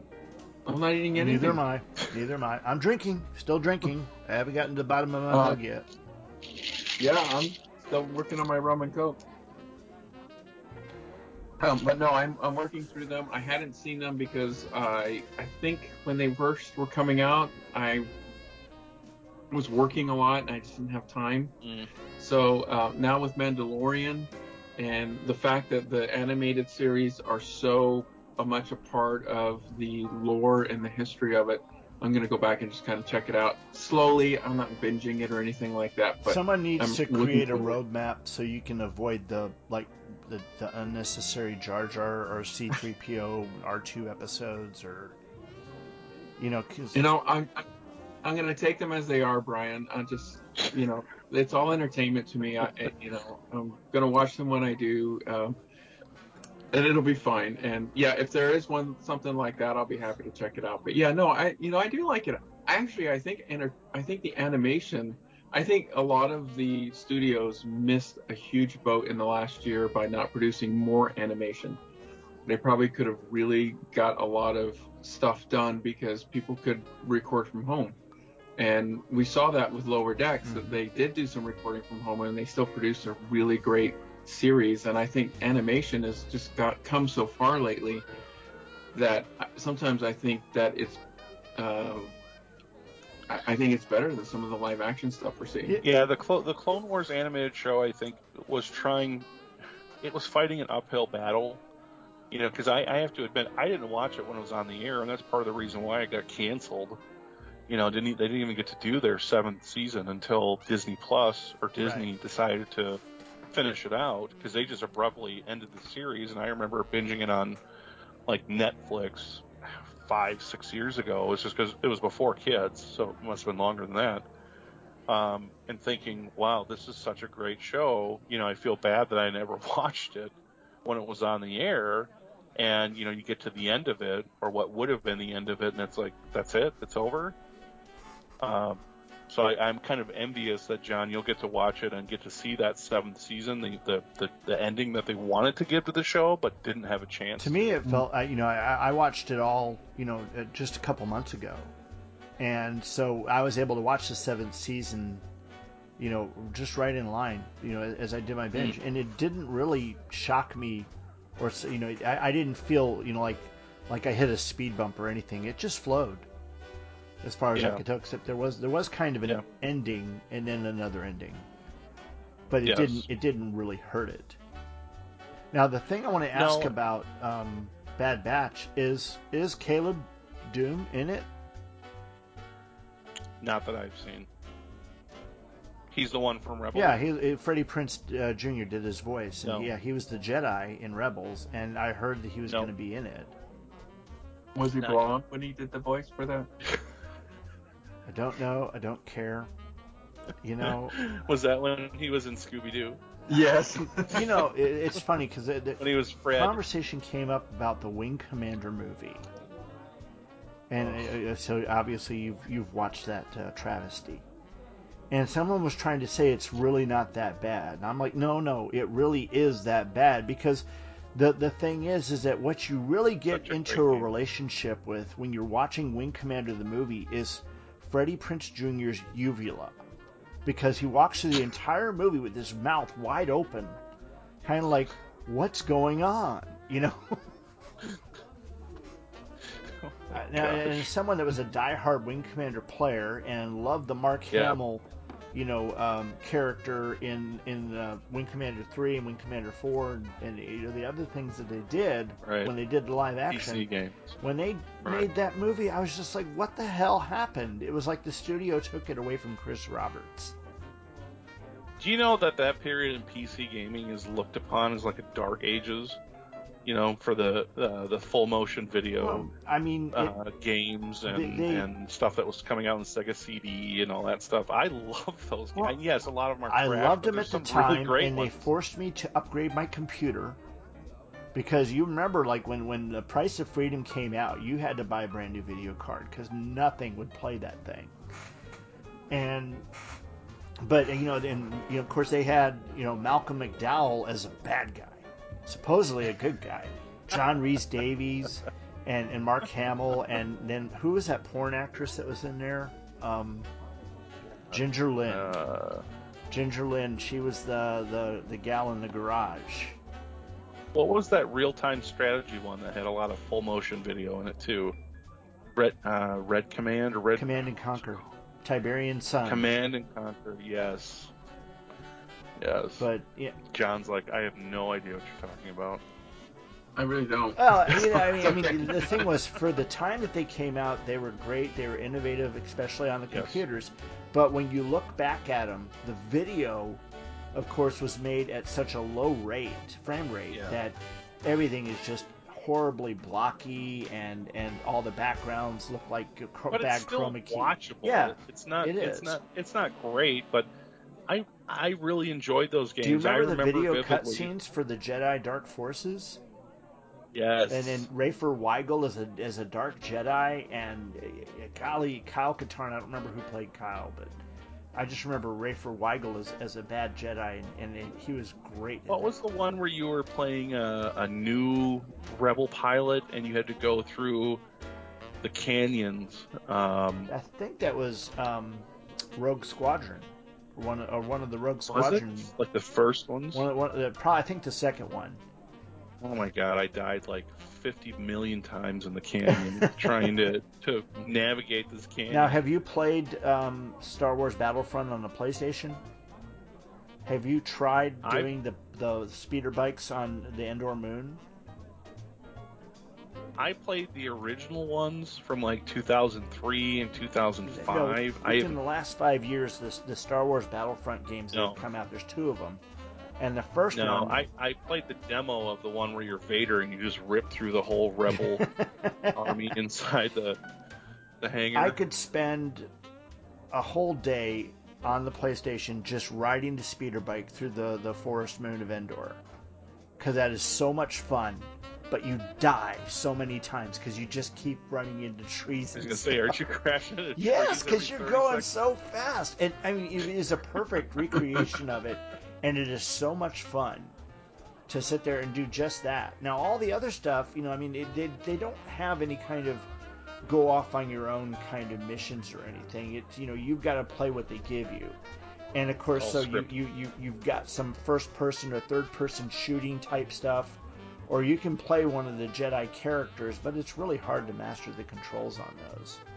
I wish they'd given more open world kind of stuff, but that's hard to get in the Star Wars universe. Because they even got rid of all that in the online games, the MMO, massively multiplayer online role-playing game. How do you say that? MMORPGs? Yeah, MMORPGs. The Star Wars one, haven't they kind of scaled that back or gotten rid of it altogether? I think that they've been such failures that, yes, they had, what was it, Jedi Academy? Well, Jedi Academy was its own game, and it was a first-person shooter, but it allowed you to play Jedi, and it had some of the best lightsaber mechanics of any of all those games. This game's 20 years old, and people are still playing it. But they're all broken. The problem is they're all broken. When you start getting into the MMORPG. Yeah. I mean, they'll figure it out eventually. I have to mention that if you have not watched, go on YouTube, type in Seagulls, Stop It Now. Oh, God. A bad Hit me on the neck with a hacky sack? Yeah, okay. I've watched that one a couple thousand times over the last few years. My son, I even got my son singing the song. Rocking and rolling. Stop it now. That's bad lip reading is what it is. It's bad lip reading. Yes. It's so John, funny. If you need a pick-me-up. We've completely lost John here. John he's passed out at the table. His head is just down. Did somebody... I'm just listening to you guys, enjoying what you like to enjoy. Yeah, did somebody hear something from Kirk? Not yet. No? Okay. He's on another Coke vendor. He's probably having to do web stuff for the weather station or whatever he's doing, because they're, Probably. I still think it's hilarious. I found that clip and sent it in our group of Kirk doing the news. It's just funny to see people doing their normal jobs, and them from just chatting, as a friend, and then you see them doing their jobs and they're so serious. Well, the thing that I worry about is any of my coworkers downloading and listening to these shows. The regular Burn stuff or the CNC stuff? Anything. I mean, there's a whole library of Fear the Walking Dead shows that I was on with Scott McGregor and my wife. And, I've done a number of shows over the years, different things, the nature of the Force or other things on here. What? Yeah, there's a Nerd alert. Yeah, I've done a lot of Star Wars stuff. over the years. I mean, we You got a we high did midi-chlorian count? our roundtable discussions of the more recent releases of Star Wars movies with Tim and myself and Frank Canepa and Mike Carlisle, which I don't think you guys have had the pleasure of talking with. But No, because only you and Tim ever get invited to guest host on or guest star on another podcast. you guys have been on Poor some John other and I shows. just left behind. Well, John was on haven't. something else recently, weren't you, John? Well, I recorded with Paul and Scott for a Logan's Run issue on Back to the That's Kids. right. You son of a bitch. But it hasn't released yet. So, and the way that they're releasing the Logan's Run coverage, it won't be probably until Christmas of this Wait, year. wasn't that issue 4? No, I recorded with the final issue 7. I need that series. Issue 4 just came Yeah. out, and as I commented in Back to the Bins, that was the first issue of the Logan's Run series that I bought. I remember finding it on a spinner rack, and I loved Logan's Run. I had the book, and I loved the movie. I'd seen the movie a couple of times, and then I saw the comic. I was like, this is great. And then it was like issue 4, and I realized when I got home. But fortunately, somehow, I found the first three issues, so I had a complete run for a while. And then it disappeared in years and years, whatever. And then now I have a full run today. But one of these days, I would love MGM and Marvel and the estates of the authors and whoever else needs to be. I would love to see a trade of this. I would just love to see it recolored Well, and if cleaned they up. ever get around to doing that Logan's Run remake, I'm sure that they'll find a way of re-releasing this stuff too. Well, from what I one of understand, those books is worth quite a bit of money. I think it's number 6. it's number 6 because it has a Thanos story. Yeah. What? And Drax is in it. Yes. Oh. You didn't know No, this, I didn't. I did not. Brian, you could send your kid through school if you find your copy and sell it. I don't have the series. I never saw it when it came out. Because you're talking that was late 70s, and that was mid 70s. It was like 76. Yeah. See, all I had was the U Totem down at the end of the block that I would walk to buy comics at, unless my mom took me somewhere. And they always had like Superman, Batman, Justice League, Flash, the biggies. Green Lantern, Spider-Man, and they started getting X-Men, but not until the Dark Phoenix saga. The fact of the matter is, the only X-Men that I got of the Dark Phoenix saga there was actually 137. All the previous ones I got out and about some way or as a gift from somebody. And, I couldn't find 135 until many years later. 136, excuse me, too many years later. But, it was, like I said, it was a U-Totem, just a little convenience store. They didn't have, actually, a spinner rack. It was all flat magazine racks. And I'd just go in there and buy, and I'd, get like a soda or a, something to snack on. Ding dongs. That was really bad, wasn't it? I'm going to shut up now. Did I lose you guys? Have I been talking all this time to no one? Yeah, you are next. What? Did you guys lose me? Yeah, so if you find... Yeah, we did. Oh, you did. Sorry. You were just like, blah, blah, blah, you totem, blah, blah, and then you were gone. Just keep dropping. I don't know what's going on here. Okay, well... But yes, Logan's Run number 6 is a Thanos and Drax story, if I remember correctly. Yeah. And, the book in near mint condition, I want to say, if you had it like graded, is worth like $250. Which, of course, is not bad for a 25 or 30 cent comic. Right. I guess it's a pretty good return. But yeah, it's one of those obscure books that nobody was really buying it by issue 6, and so the values have just kind of gone up as people have taken notice of Thanos and are trying to track down these old appearances. But I would love to see a trade come out. That'd be really awesome. I don't think I've ever read the whole thing. I've only owned, a handful of the issues, but never the whole 1 through 7. And no, it's never been on Comixology, right? No. No, because they can't Get make the rights. apparently they can't make the deal. MGM and the authors Clayton Johnson and It's George not Nolan. Marvel Unlimited either?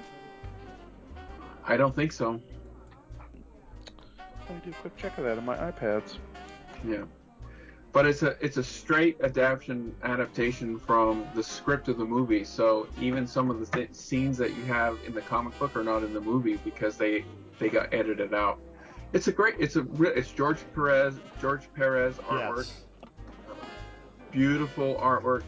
Issue 6 and 7 was okay. I mean, you continued on after they kind of changed the ending. But that's not Perez, I don't think, on those last two. No, it's not. No, it's not. Klaus Janson, I think, is on one. I don't remember who the other one is. Logan's Run is not on Marvel Unlimited. Oh, Yeah, but Perez did 1 through 5. A beautiful adaptation. Just a great. If you're a fan of the movie, and I watch it every couple of years just because I love it. And yeah. Hey, John. I've never seen it. Ah. I wasn't even born when it came out. We should do a. There is no sanctuary. Exactly. Sorry. It's extremely dated now. At the time, it was cutting edge special effects. Now it's very, very dated, but it's still a fun watch for those who manage it. Worse than the Battlestar Galactica TV show, or kind of on the same level? It's on the same. I think Battlestar Galactica is probably a little bit better because that came out a couple years later. They had time to refine the special effects, but you got to take it for what it is. Yeah, I hear not you. for what it isn't. I like Omega Man with Charleston Heston. I love Omega Man. Yeah. Great film. They look so bad though on Blu-ray. The people that are supposed to be the underground hippie monster people. I'm like, oh my gosh, this looks so bad. It looks like an episode of Dark Shadows. But did you ever watch any of the other versions? I've only seen Omega Man and I Am Legend. I Am Legend.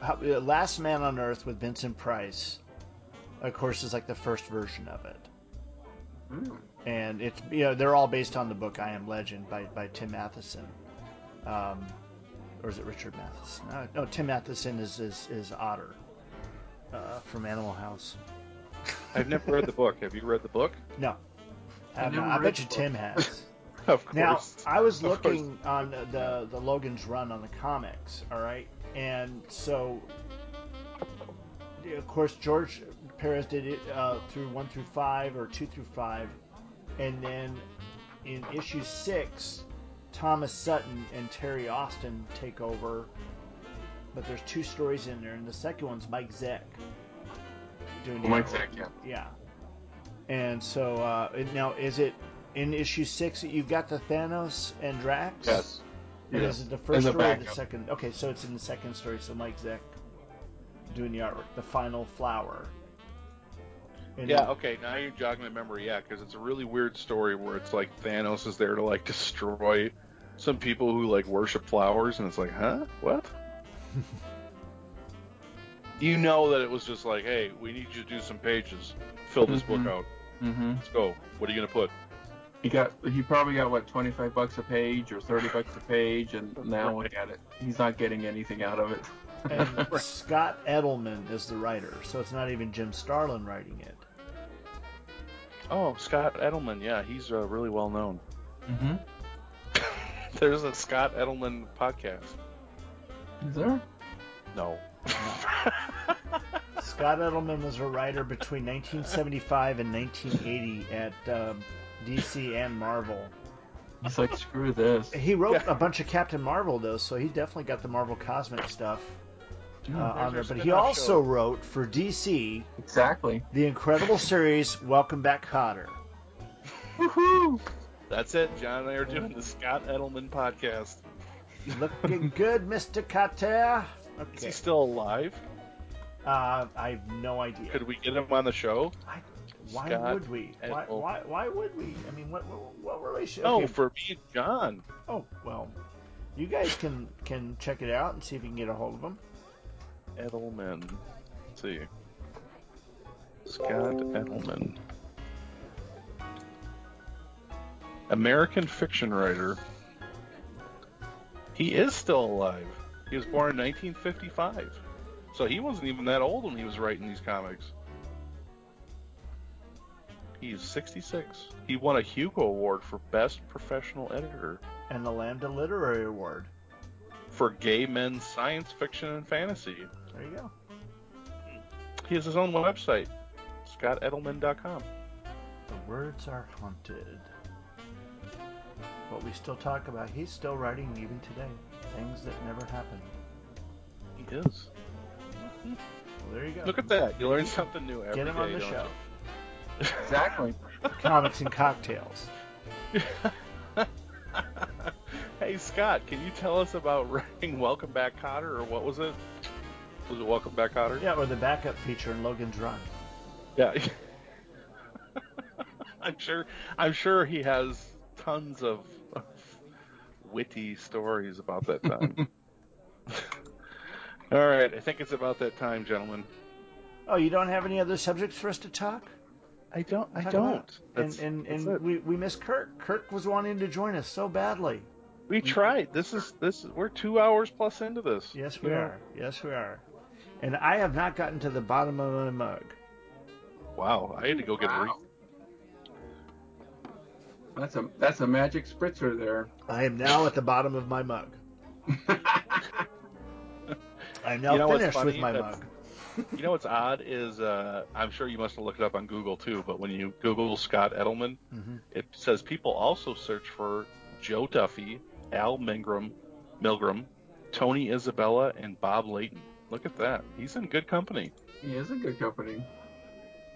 See, I didn't get that. I just got his page. Marv Wolfman turned 75 yesterday. Happy birthday, Marv! Man, he's done a lot of stuff. Yeah, and you were talking earlier about Byrne's Lex Luthor, and Marv Wolfman is more responsible for that Lex Luthor than Byrne, because he's the one that actually gave Byrne the idea of Donald Trump, the businessman idea. That's my favorite Lex Luthor. Mm-hmm. Marv Wolfman is older than Chris Claremont? That's shocking. Yep, and older than George Perez. George Perez is 66. Oh, wow. I didn't realize he was that young. I mean, interesting. Yeah, Claremont is 70 years old this year. Byrne will be 71 in 2 months. No, I don't stalk the man. We wonder. Yeah, you do have your own podcast about him. It's amazing that the guy only uses those 13-gallon white trash bags. He never uses the 30-gallon ones. I'm kidding. I have no idea whatsoever. He always tears his letters into threes. Weird. All right. Well, on that note, I think it is time to bid adieu to our valued listeners, which, by the way, we're lonely. Send us an email at gottagetburned@gmail.com or comment on Facebook. Let us know what you like, what you don't like. Yeah, but not the website. We didn't design that. Now, the fact of the matter is we've got a new website up, and there's a lot of work being done on it right now. So not everything is the way that they want it just yet. But eventually, it'll be perfect, and it'll actually have talkback forums so that we can discuss on the website about each episode as we post it. So you can listen to one, you can go in there and say, well, I want to talk about this one that you guys did like 6 years ago. Or, oh my gosh. And you know what? Next month it'll be 6 years. Really? Congratulations. Yeah. It's awesome. That is.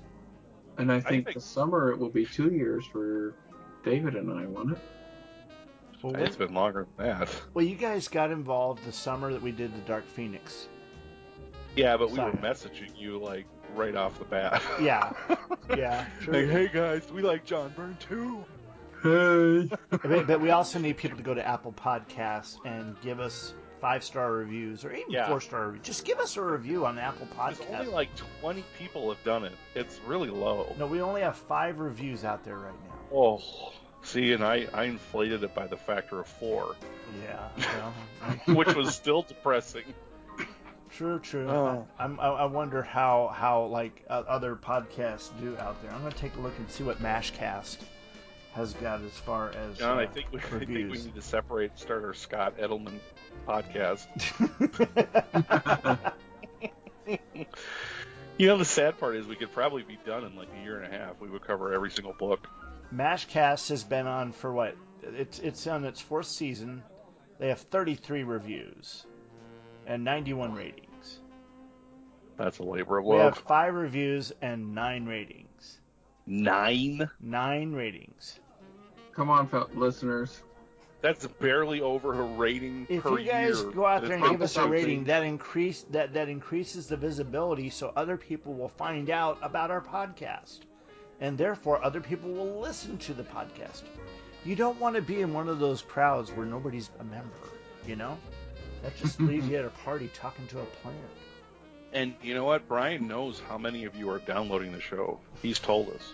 It's hundreds and hundreds and hundreds of you. So clearly, people are listening, and maybe it's even thousands, but we just don't have the data to support that. But just give us a rating. Send us an email. Send us a message on Facebook. We all know you're on Facebook. You don't have to lie to us. We know you're there. Just send us a message. Say, hey, I really like the show. Maybe Thanks. We need to, like widen out our web presence in other areas. Maybe we should do an Instagram account and just like throw out images of whatever book they're doing. How's your Twitter account doing? Well, again, the Twitter account's out there, but neither Tim or I have done anything with it. If you guys want to jump on that, you're more than welcome. The last tweet was from like 4 years ago. Yeah, and that was Gene Hendricks did that for us. Thank you, Gene. Yeah, just let us know. I mean, we do this, we don't get paid. We don't have advertisers. I have to like send these guys comics just to keep them going. I am like the wait. Sally Struthers. Wait, you don't get paid? Wait, you get paid? It's lost in the mail. Yeah, must be. I don't know. I get these vouchers, and then I have to go and still, deposit them or something. I just want to get that. I just one day I want to get a check in the mail that's for like 6 cents, just so I can laugh at the postage and the envelope and the paper it's printed on. It was worth more than what I actually got. That actually happens to John Byrne. Oh. He will get residual checks that are just like, 13 cents, 32 cents, or whatever, for who knows what. Wow. How do they even figure that out? That would be a show I'd be interested in having. Well, every now and then, Brian goes through his mailbox every day before John. Every now and then he will discuss the financials on his junk. Good. Yeah. Sorry. No, but every now and then he'll discuss the financials on his website, and he'll say what he got here, what he got there.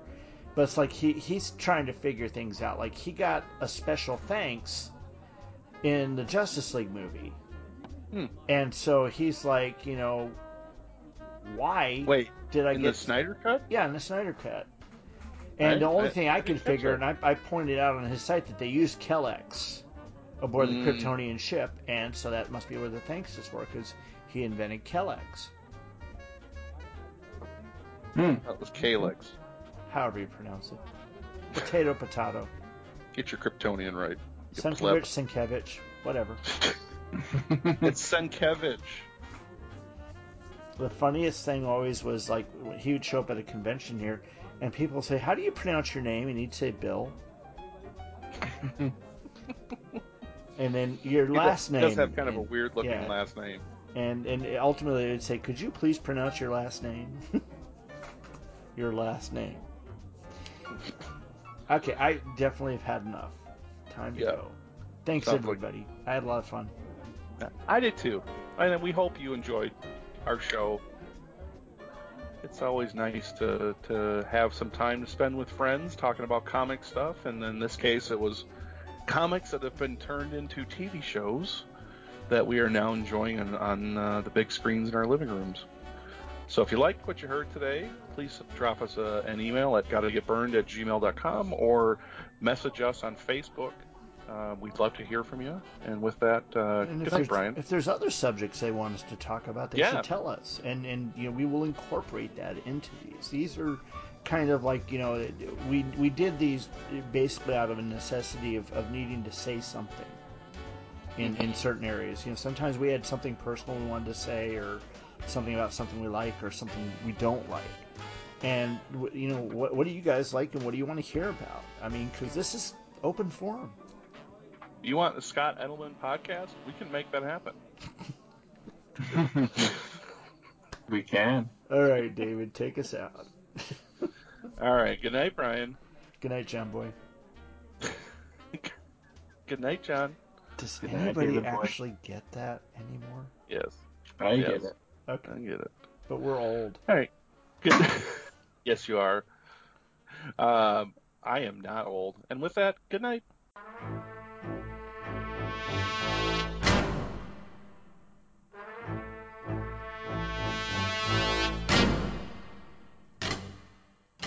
Thanks for listening.